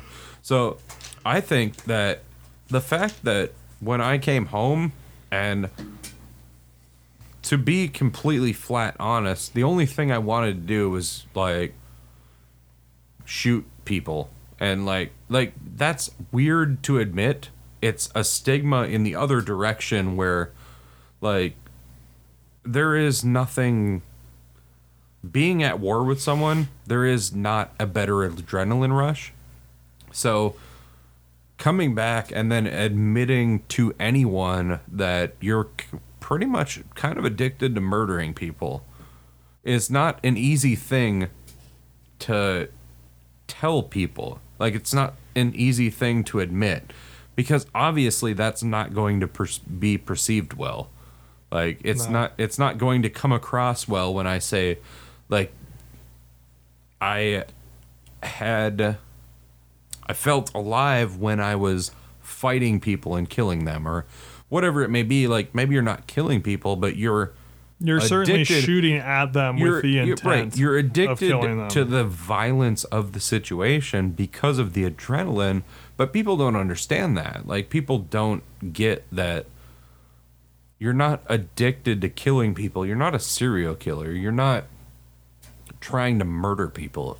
But you can't even talk about it with people making that without them looking link. at you like you're Right. fucking crazy. Like a And psychopath. it's not, and like I said, it's not a thing like you're like looking to kill people. You're looking for people to be trying to kill you, because you'd have to be a fucking psychopath to want either of those. It's Right. that like that insane adrenaline rush that you get from that. the thing from and like it's the adrenaline being and it's the in that fact like that mortal struggle. it's the adrenaline and it's the fact that going through from basic training from day one to the end of your military career, the thing that you are told most is that you're a killer.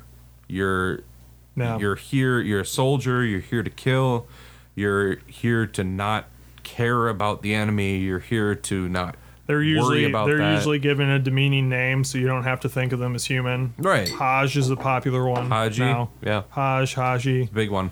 Yeah. It's an objective, it's a subject, it's any word besides person. No. Like you're never going to kill Objective, a person. enemy combatant. You're gonna kill a target. It's not a human being. Right. Yeah. And so the justification is they're gonna kill you or you're gonna kill them. Well, when you boil it down to simple terms like that, I'm gonna kill them. Like Right. I'm not gonna be the one that dies. If I can help it, I'm gonna do it. Part of what messes with people too is when you realize it's not as simple as that. Right. Especially the fact that like I'm in this person's country. Yeah. Like, you know, and you can tell yourself, and the army does a great job of like making you think like, hey, you're the good guy, you're going to liberate them. Yep. But think of like, you know, and I'm It's not assuming so black most and white. most of the people at this table don't like Trump. I'm assuming, right? I mean, he's pretty much the best Yeah. president we've ever had. Imagine if the Chinese came in and overthrew Trump, and they're like, hey, we're helping you, as they're going through your towns The and murdering people. Like, are you gonna be like, thank you for liberating me, or are you gonna be like, get the fuck out of my country? Yeah. Yep. Like, and the army does a great job of making you think like, hey, you're the good guy, but Yeah. if you spend any time over there and you do any amount of critical thinking, you're like, what the fuck am I doing here? That's absolutely true. And the really confusing thing is like the troop surges. It's like, well, do we need a surge though? Why do we need a surge? I was there during a drawdown where Yeah. so many people were stuck in Kuwait, like coming back from R&R, because they're like, no, you can't come back in the country Yeah. until we reach a certain level. Then my platoon was down to 14 people, Yeah. which a fully staffed infantry platoon is 40. You've Right. got four squads of 9, your platoon sergeant, your platoon leader, a medic, and a forward observer. So you got 40 people.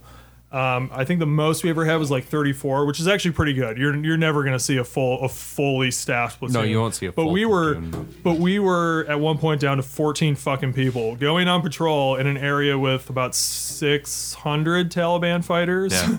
Wow. Because of the drawdown, there's like fucking 14 of us. I mean, Well, there and was 2 feet of snow on the ground, and the Taliban's not stupid like us, so they're like, we're not going out in that shit. Yeah. So didn't really need to worry It's about interesting it. when you look at the two. Like I went in 2010 during a drawdown, and then I went back in 2011 during a surge. Yeah. So I had such a different experience between the two. But I guess staying on topic, like if we're gonna talk about coming back home, that was an hour ago. No. it was a couple minutes ago. I didn't want to. I didn't want to stop either. No, it's fine. Like No, it's fine, man. if we're staying on topic, like coming back home, staying on the topic or trying to at least is the support is there for a little bit of what you experience, and it's not really. You enter basic training. I remember. I mean, you went through 2011, I went through 2008. I remember screaming "kill." That was the tagline of like what you screamed when you attacked. We had our company motto, which is about the tail end of it was put them in a bag, let their God do the rest. Yeah, was the end of it. So yes, it was very violence oriented. And I mean, it's very like when you do combatives, you scream "kill" when you go to attack. Yeah, like that's one of the things that you do. The whole focus of the Army is teaching you that killing people is okay, and it's trying to teach you that you should be able to do this and kill for your country. The Army's not making serial killers. The Army's not out there saying like you should just kill a bunch of people. The Army is focused. A lot of people get that misconception like, oh, they're just creating people who murder everyone. Well, that's not really what's happening. It's very oriented toward like what your government tells you to do, you do. And it just so happens that your job really is going to be killing, like because you're a soldier. So you're going to be killing. So you kill in the direction that kill is supposed to happen. And then when you come back, they're just like, all right, so was that rough? And then you're like, I guess so. I don't know. Maybe it was rough. And they're like, all right, time to process it yet. And then they're like, all right, so just don't be sad about it and don't kill yourself. Don't feel bad. Go on home. Nothing to feel bad about. Right. Don't kill yourself. All right, get the fuck out of here. Yeah, you can go home. And it's sort of like the build-up versus the letdown is very... There's a big, like, dissonance between the two where, like, there really needs to be... It's like on the level of the new Star Wars movie where there's all this build-up and then you're just fucking let down. Worst prom night ever. It's really like, if you're going to send people back out in the community, you should... There really needs to be better counseling and, like... There needs to be better resources available after you're out. There does. I mean, like you're saying, you didn't have time to process it. I mean, there isn't. Like how you like, come it back takes, and it takes a long. How far along? I don't think I've still fully come worked back through everything and that 2 weeks happened. That when I did. I mean, how far out were you? I mean, you came back 3 years after? What Or do you mean? you were home for 3 years since your deployment. Yeah, I came back in 2012. I got a fairly good break just because I PCS'd right as they were deploying, so I didn't have to go on their deployment because I was still within my window. And I fought that shit hard because, I had my wife at home. I wanted to spend some time with her. So I was like, no, I'm still in my window. You can't deploy me. So I got a couple years off, and then I went to Kuwait, which really isn't a deployment. It's just an exercise in how bored can you be without, killing yourself. But I mean, after you got home, I mean, how long did it take before when it hit you? I guess, before it started to set in, or before you started to process it, when you came, if you came over the hump, if you will. A long fucking time. I had to get out of El Paso, and I had a lot of people who kind of misunderstood why I was leaving. I think I had a squad leader who's like, hey man, I know this unit's bad, but you're going to find worse in the Army, which I knew, and I went to worse. It was 166 was a shithole. I was greeted with, hey, welcome to the black hole of the Army. I wasn't disappointed. My first station was Big Red 1 in Riley. And I was like, well, joining the Army was a fucking mistake. Because it was a bunch of frat boys. That was my experience upon getting to Afghanistan, because I did well in the ASVAB. I think the max. What's the max? 99. Well, what's the max GT score? It's like 150, I think. GT, I think it's 150. Yeah. 150. I got a 145. I did really well on that. Yeah, they offered 141. They offered me every fucking job under the sun. They offered me cryptologic linguist with an $18,000 bonus, but my 22-year-old idiotic ass was like, "Fuck no, I want to go to war." Yep. And the second I got to Afghanistan, first time getting shot at, I'm like looking around, and it's like that old episode of Chappelle Show where I'm like, "Damn, I fucked up." I think literally everyone who has gone to combat has had that moment where they're like, "Wait, what the fuck am I doing?" combat sounded really cool when it was at my house. It sounded really cool when I was playing Call of Duty, and when the recruiter was like, "You're gonna go be a badass," and then I got here and I was like, "I'm gonna die." See, the thing is that everyone likes getting the idea of getting shot at until they get shot at, and then they're like, "Wait a minute." It seems really cool until you have one go like 3 inches over your head, and you're like, Yeah. "Wait, if that's 3 inches lower, It would go right through my head oh and fuck!" kill me. Like, Wait, I'm gonna do some math. That's some real quick math.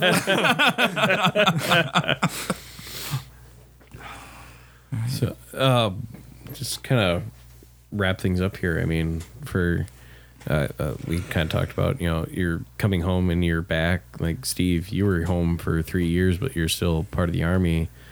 I mean, what the hell were you doing for that time period? I mean, going from deployment you to mean this. since coming back to Before like, you this were area? like, yeah, I know you spent a little bit of time in Colorado, correct? Yeah, I spent 3 years in Colorado. Okay, what was that like? I mean, still part of the Army. I the had general a story I get is really- paperwork. I had a really fucking hard time going to a new unit. I don't know if that's usual, but I think part of it was I got to El Paso like right before they deployed. I got to I deployed to Afghanistan not knowing any of the fuckers. I had 2 other people on my team. Turner kind of like took me under his wing. He was my best fucking friend. 3 months later, he gets fucking waxed. So like I had a really, really hard time going to a new unit and like making friends. Yeah. And like that really I don't think I really talked to anyone for like 4 months. And they just like kind of considered me an outsider. And eventually like I had a couple that I became really good friends with. Eventually I established myself, became a squad leader in that company, but it took me a while. Did any of them deploy before, or were you? A couple of them, but a lot of like a couple of like the leadership, a couple of the non-commissioned officers had been deployed, but most of like the lower enlisted had not been deployed. Most of them had like, and they had their own little like group, and I was just like, fuck it. And did they kind know of. that when you came over there? Did they know that you're deployed, or was it this? Here's I mean, FNG. I have a fucking combat badge on my chest. They Yeah. didn't really fuck with me. I just like, and I ended up becoming pretty good friends with a couple of them. One in particular, I became really good friends with, but it took a while. And I don't know. And again, I don't know if that's a usual experience. It was harder for me watching, someone who I'd become very good friends with get fucking killed in such a pointless way. That made it so difficult for me, I think. But I would say that going to a new unit after deploying is difficult. Beforehand, like it's kind of going to a new place, and even people who non-military can relate to it. Like if you go to a new place with a pretty good backbone of experience, it's kind of an awkward situation just being like, I'm the new guy here, but I have experience with this right. in the past.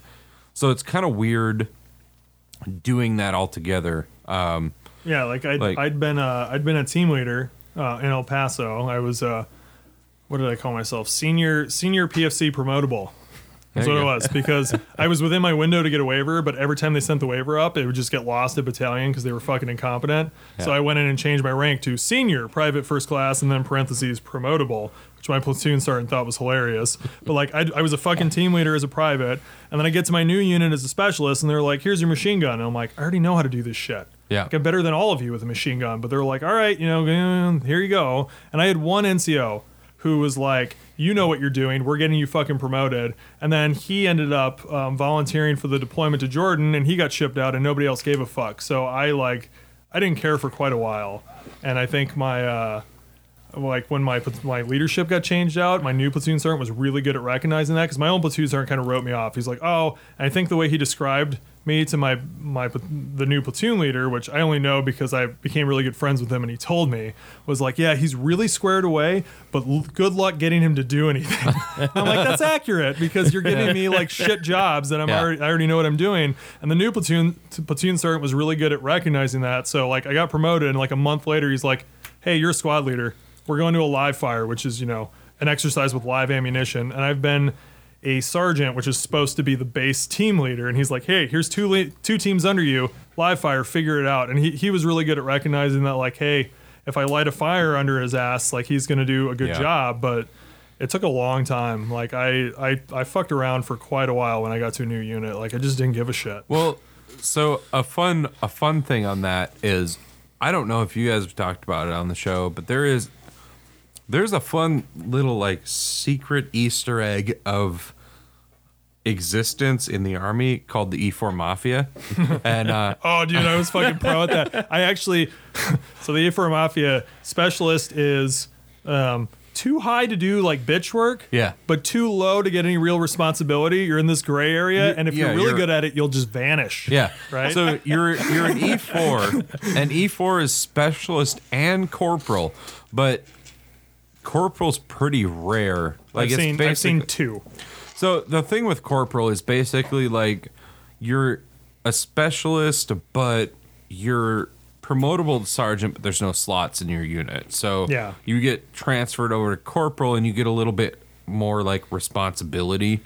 But there's a thing called the E4 Mafia, which is being in that was my favorite time in the Army by far. We used to just go to the barracks and like sit in the room and watch YouTube videos. My squad leader, who was a staff sergeant, would come with us. He didn't give a fuck. So the thing is, like, you're high enough. You've been in the Army long enough that you know you don't have to do all the bullshit just because someone says to do it. You also know when to make yourself sparse. Like, yeah, you do. You know when, like, you can kind of like smell it on the wind, like, it's time to get the fuck out of here. Yeah. And all the privates will be standing there like, what's going on? Well, and then someone higher up walks in and is like, I need like 10 of you to go mop this whole fucking building, and the specialists are nowhere to be found. Yeah. So that's what happens. Like, E4, you realize, like, well, E4 is when you pick up smoking, first of all, because somebody will come in and be like, all right, have a smoke break, and then everyone will go have a smoke, and then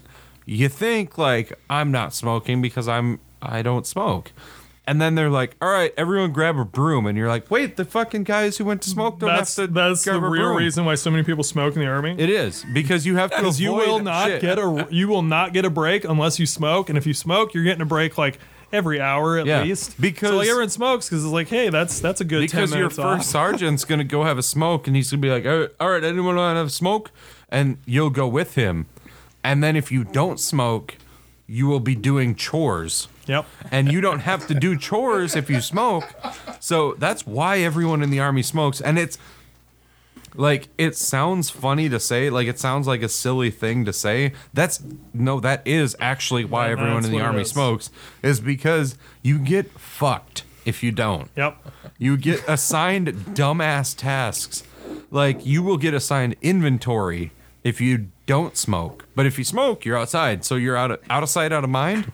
You don't have to worry about it. So everyone starts smoking when they're a specialist, because you'll be a specialist and they'll be like, all right, well, I'm going to have a smoke. And you're going to be like, I'm going to do that too, because I know what's about to happen. And then like 30 seconds later, like the first sergeant walk in, all right, it's time to do sweeping. Yep. So my favorite thing to do once I got promoted, and I resisted that shit. Like, I had a promotion ceremony. I was the only one that got promoted that month in front of the entire company. We have Velcro rank in the Army because we're fucking handicapped and we can't be trusted to sew shit on. So we have Velcro rank, and true. I legitimately took super glue to the back of my specialist rank and stuck that shit on my chest. So my CO goes, and it didn't work. My CO grabbed it and just ripped all the backing off with it. But so he rips that shit off. He puts my sergeant rank on. And he's like, all right, and he like spends a while talking me up because I'd been there for a couple of years, and he's like, all right, now I'll turn the floor over to Sergeant Weiss. And I looked at the company and I'm like, remarks complete.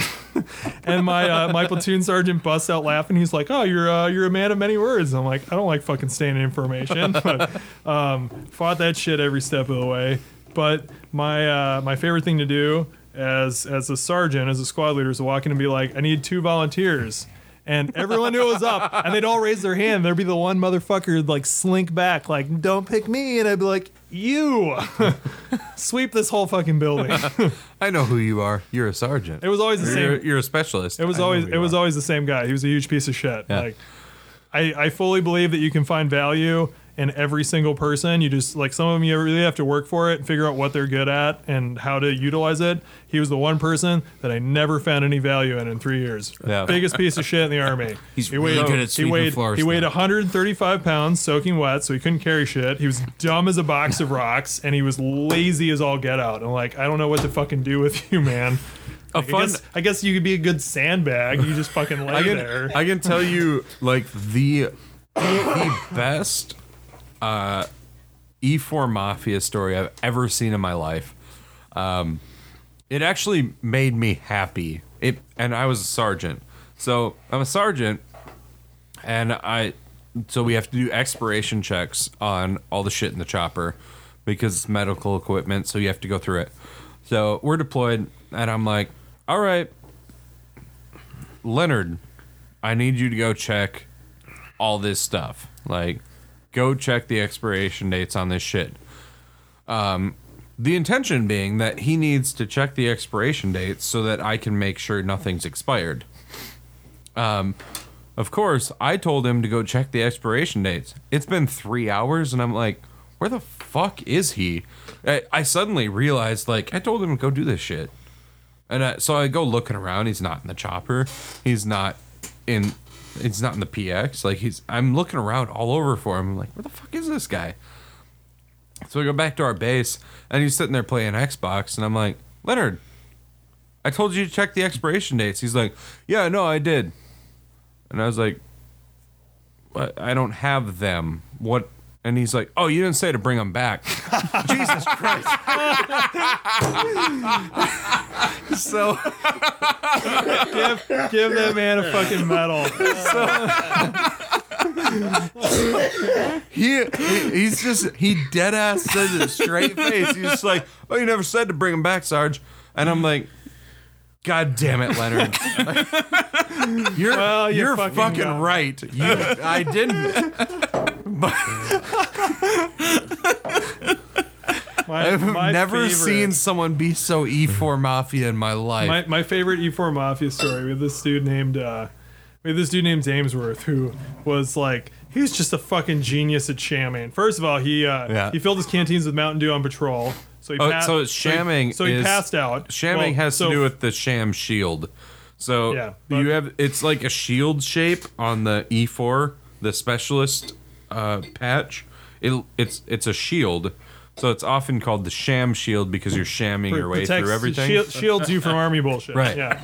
But he would do things he would do things like fill his canteens with Mountain Dew, so he'd pass out on patrol, have to get medevaced. He'd be gone for like a week. Like, it's fucking brilliant. So we get back from Afghanistan, and he's in my squad, and several months go by, and someone's talking about like shamming out of work, and he's like, "When's the last time you saw me at PT?"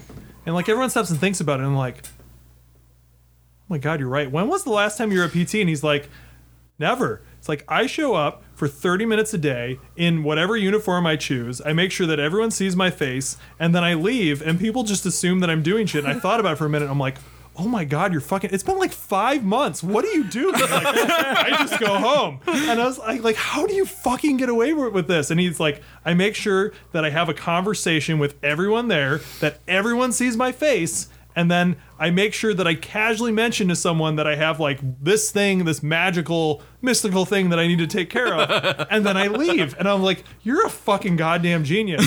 And then this dude, and then to top off all his shamming, his wife gives birth prematurely, so she's in the NICU. Did he sham out of that too? He's like, I have to be in the NICU with her for like a month, and then he like said something about her cheating on him, divorces her ass. Now he's a single parent because he gets full custody, and he gets single parent separation from the army. Shams his way right out of the fucking army. Like, dude was a goddamn legend. So So he took E4 to the max. Oh no, he was the pinnacle of specialists. That is amazing. That's actually amazing. I was never able to top that. Like No, I had some good moments, but I never came close to topping that. Well, so my favorite moment that I ever pulled off was everyone, like, we got all the fucking laundry back. Well, fuck that day, because that's the worst day. Because end up, this dude who is the guy who brings the laundry back doesn't give a fuck about your laundry. No. So he pulls that thing up to the dock and he just gets out of his truck, lights up a smoke, and gets on the phone every single day, all the time. And I'm pretty sure this is the same guy who delivers laundry to every single base in the U.S. because I've been to a lot of them, and that's what they do. They don't help you at all. They don't care. It's not his problem once it gets there, which I can respect. But so then everyone, like, you need volunteers to take the laundry out of the truck in the bags and put it in the building. And so one of my favorites, I was a specialist at the time. It was right after I got a basic. And so I see this truck go by the window and I'm like, oh, fuck, that's the laundry truck. And then like 30 seconds later, I hear, all right, I need a couple of volunteers. And I was like, this is the first one. The first volunteer isn't going to be the guy unloading the laundry. The first volunteer is going to be the guy going outside and counting pool. So I was like, I'm going to do that. Because everyone was like, I told everyone, I was like, laundry truck's here. Laundry truck's here. So I was like, I'm going to go outside. So I was like, I volunteer. So he's like, all right, you go outside. You're going to count pool. And I was like, yeah, nice. And so then they're like, I need more volunteers. So everyone's like, oh, cool. I'm going to get out of the laundry thing too. They all volunteer and they're like, all right, you're going to haul laundry. And I was like, I'm out of here. Fucking nerds. So I go outside and there's this dude out there and he's like, oh, I got this clipboard and like I got all this stuff on it. I was like, give me the clipboard. And so I take it and I'm like, all right, yeah, go check that. And that's the one way to get out of doing anything is just have a clipboard and be like looking at it, be like, Yep. And then people are like, oh, he's got something to do. That's exactly what I was doing. So you have a coffee cup, you have a coffee mug, and a clipboard in the Army. You're doing something. It doesn't. No one's gonna say anything to you if you have a clipboard. Put your patrol cap on the desk and fucking leave. Literally, that was my objective. If I saw a clipboard and I knew I could get it, that was what I wanted to do all the time in the Army. If there's a clipboard, I want to be holding it. Because if you're the guy with the clipboard, you're the guy with command. It doesn't matter if someone has a higher rank than you. You got a clipboard, you're doing some shit. So I think one of my best chamois moments was actually in Afghanistan when we were down to like 14 people. We had to do like everything on the cop by ourselves because apparently the mechanics were too good to fill the generators because they're like, we're not fuelers. And why would they fill a generator? They're only the guys who run the equipment. Right, and they complained to their leadership, who apparently cared more about them than our leadership, because our leadership was like, okay, you guys are filling the fucking generators. So we had this tiny little Bobcat, and we had 3 feet of fucking snow on the ground. So driving around the cop filling generators is a 4-hour event. Yeah, and we have 4 hours on, 4 hours off the guard. So if you get picked to do this shit, you're on guard for 4 hours, you fill generators for 4 fucking hours, and then you're on guard for 4 hours again. It fucking sucks. So I'd done this a couple times. I got off guard and I was like, you know what? I'm not fucking doing this shit again. Like it was the same NCO who would always pull people from out of his squad, which was me. So the bunk above me is empty, right? So I climb up on that shit and I roll all the way over into the wall and I pass out with like my face into the wall so nobody can see me, like unless they turn the lights on and they look up, which they're not going to do because other people are asleep, and people in his squad who he wanted to be courteous of and let them sleep while he woke me up to fill fucking generators.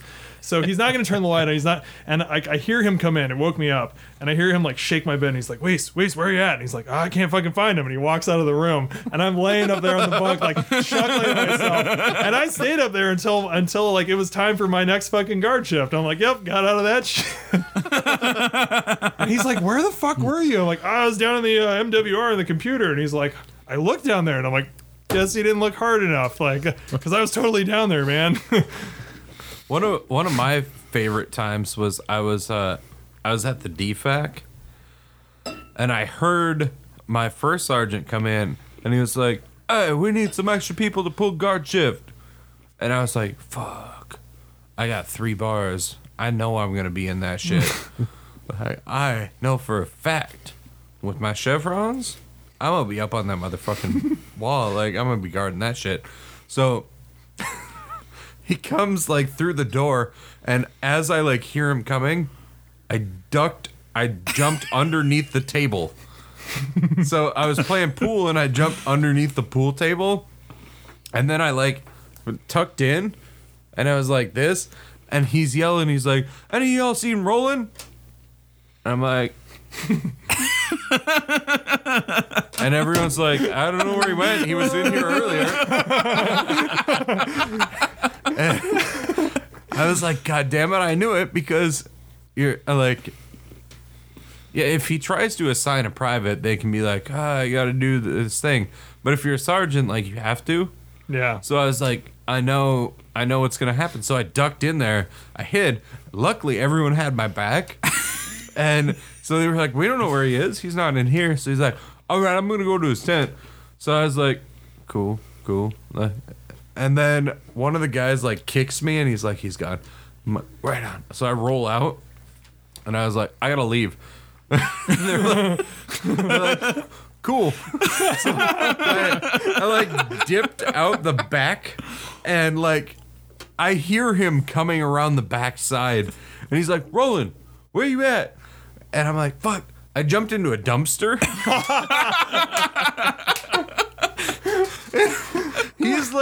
He's walking around the DFAC. He's like, where the fuck could he be? I literally hear him talking to himself about like, where the fuck is he? Because I knew it was my turn. Like, I was up next. Like, everyone else had pulled extra shifts on the wall. And so I knew I was up. So I hid in the dumpster, and I heard him walk by it. And he's like standing outside of the dumpster I'm hiding in. And I hear him light up a smoke. And he's like, where the fuck is he?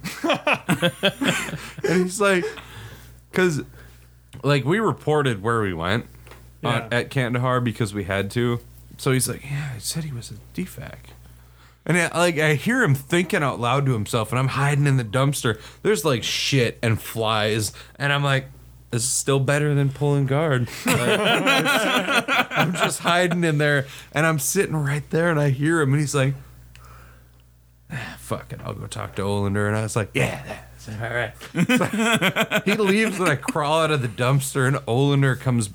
Olander was my roommate. Like, he was in the tent with me, and he comes back, and he's like, fuck you, as soon as he walks in. And he's like, where were you? And I was like, I hid in the dumpster. I heard him coming, and I heard him talking, and I heard him decide he was going to pick you, and he's like, no, fuck you. You earned that shit. The thing with higher-ups is I think they just pick, like, the stupidest people to promote sometimes. And, like, you can just, a lot of times you can get away with doing what you want by just bluffing really hard. Like, we bought Merrells, just like fucking hiking boots. Yeah. We were in Afghanistan, and my mortar first sergeant who never left the wire was really big on, like, regulations. Like, never mind that we're in an outpost in the middle of the Nike mountains ones? in fucking Afghanistan. But, you know, let's really worry about how we're dressed. Never mind that we haven't showered in 3 months. Like, let's really worry about this shit. So I'm walking around outside, and he's like, he looks at me, and he's like, Private Weeks, are those authorized? And I look down at him, I'm like, yes. And he looks at me and like, he kind of gives me this eye, and I'm like, they're only authorized for patrol, not for wear around the cop, but I'm just breaking them in right now. And he's like, oh, okay, then. And he walks off, and I was like, woo. No, they're fucking hiking boots. They're not goddamn authorized. That actually reminds me of a sham shield thing that I did.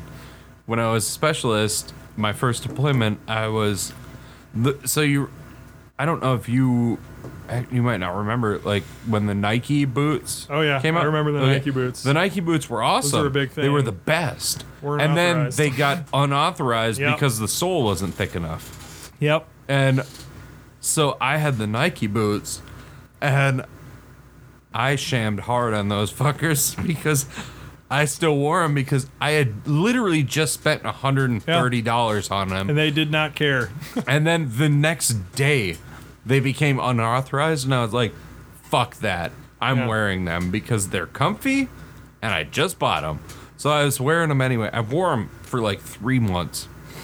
So one time, this officer comes up to me. He's like, "Are those authorized boots?" And I was like, "Nope, they're Nikes." Oh, wow. And so he didn't even know what to do. He's like, you can't wear unauthorized boots, private. All right, not a private. I'm specialist, so. And then he's like, all right, well, you can't wear unauthorized boots. And I just went, okay. And he's like, do you have other boots? Yep, I do. And he goes, all right, well, put them on. And he left. And I was like, nope, not going to do that. They don't know how to handle that shit half the time. It's like, because he thought I was going to lie to him and tell him they were authorized. And I was like, nope, not authorized at all. Not even a little bit. But then he didn't know how to handle it. He was like, well, do you have some? Nope. Yeah, I do. Gordon, we're at about 2 Not hours. going to put them on. Yeah. What do you say we... Oh, no, we can wrap it up. Yeah. Get the hell out of here. Thanks again for everyone for tuning in. Thank you, Steve, for taking the time out of your evening to come down. Thank you, Casey, for staying up late with us. And thanks, Rick, for making the trek all the way across Green Bay just to be on this show. It's what it was. Nothing to do with your family over No, here. not at all. Actually, he hasn't seen them at all. It's pretty great. No. Well, I can't. My dad's fucking I hear 2 wine boxes of box. wine. Yeah. By now, it has to be 3. Ranting about a wall in a thick Armenian accent. Probably. God damn. If anyone has any comments, questions, concerns, or would like to, if you'd like to be on the show, please send me an email at dearamericapodcast@gmail.com. If you want to keep up to date on future shows, please find me on Facebook and Instagram at Dear America Podcast. And more importantly, if there are any veterans out there that are listening and you're in crisis, you're in a bad spot, please reach out and talk to a friend, a family member. If you're battle buddy, call them, talk to them. And if you look in the description of this show, I have the Veterans Crisis Hotline number and text number. Please talk to them and find resources to help you out. Truly, like if you listen to episode 3, we really got into that topic, Steve. You're raising. And what's the name of the fundraiser that you're working with? 23rd Veteran. We have a 10-mile ruck march in Duluth next Saturday, actually. So it's this Saturday. We're probably going to be late, So- but what's the best way for anybody to get a hold of the fundraiser? You just contact them. All right, go through their website. I think the program they have scheduled for this year is supposed to be female only, but they've said that if they don't meet numbers, that they'll just start accepting anyone who applies. Well, you have to be a veteran, but Right. Perfect. And if Well, I've used the veteran hotline, so yeah. use it. Crisis hotline. Use it. perfect. You should. And if you want to keep up to date with my other show, Rules of the Arena, you can find me on Facebook and Instagram as well, Rules of the Arena Podcast. Thanks again for everybody listening, and I will catch you next time.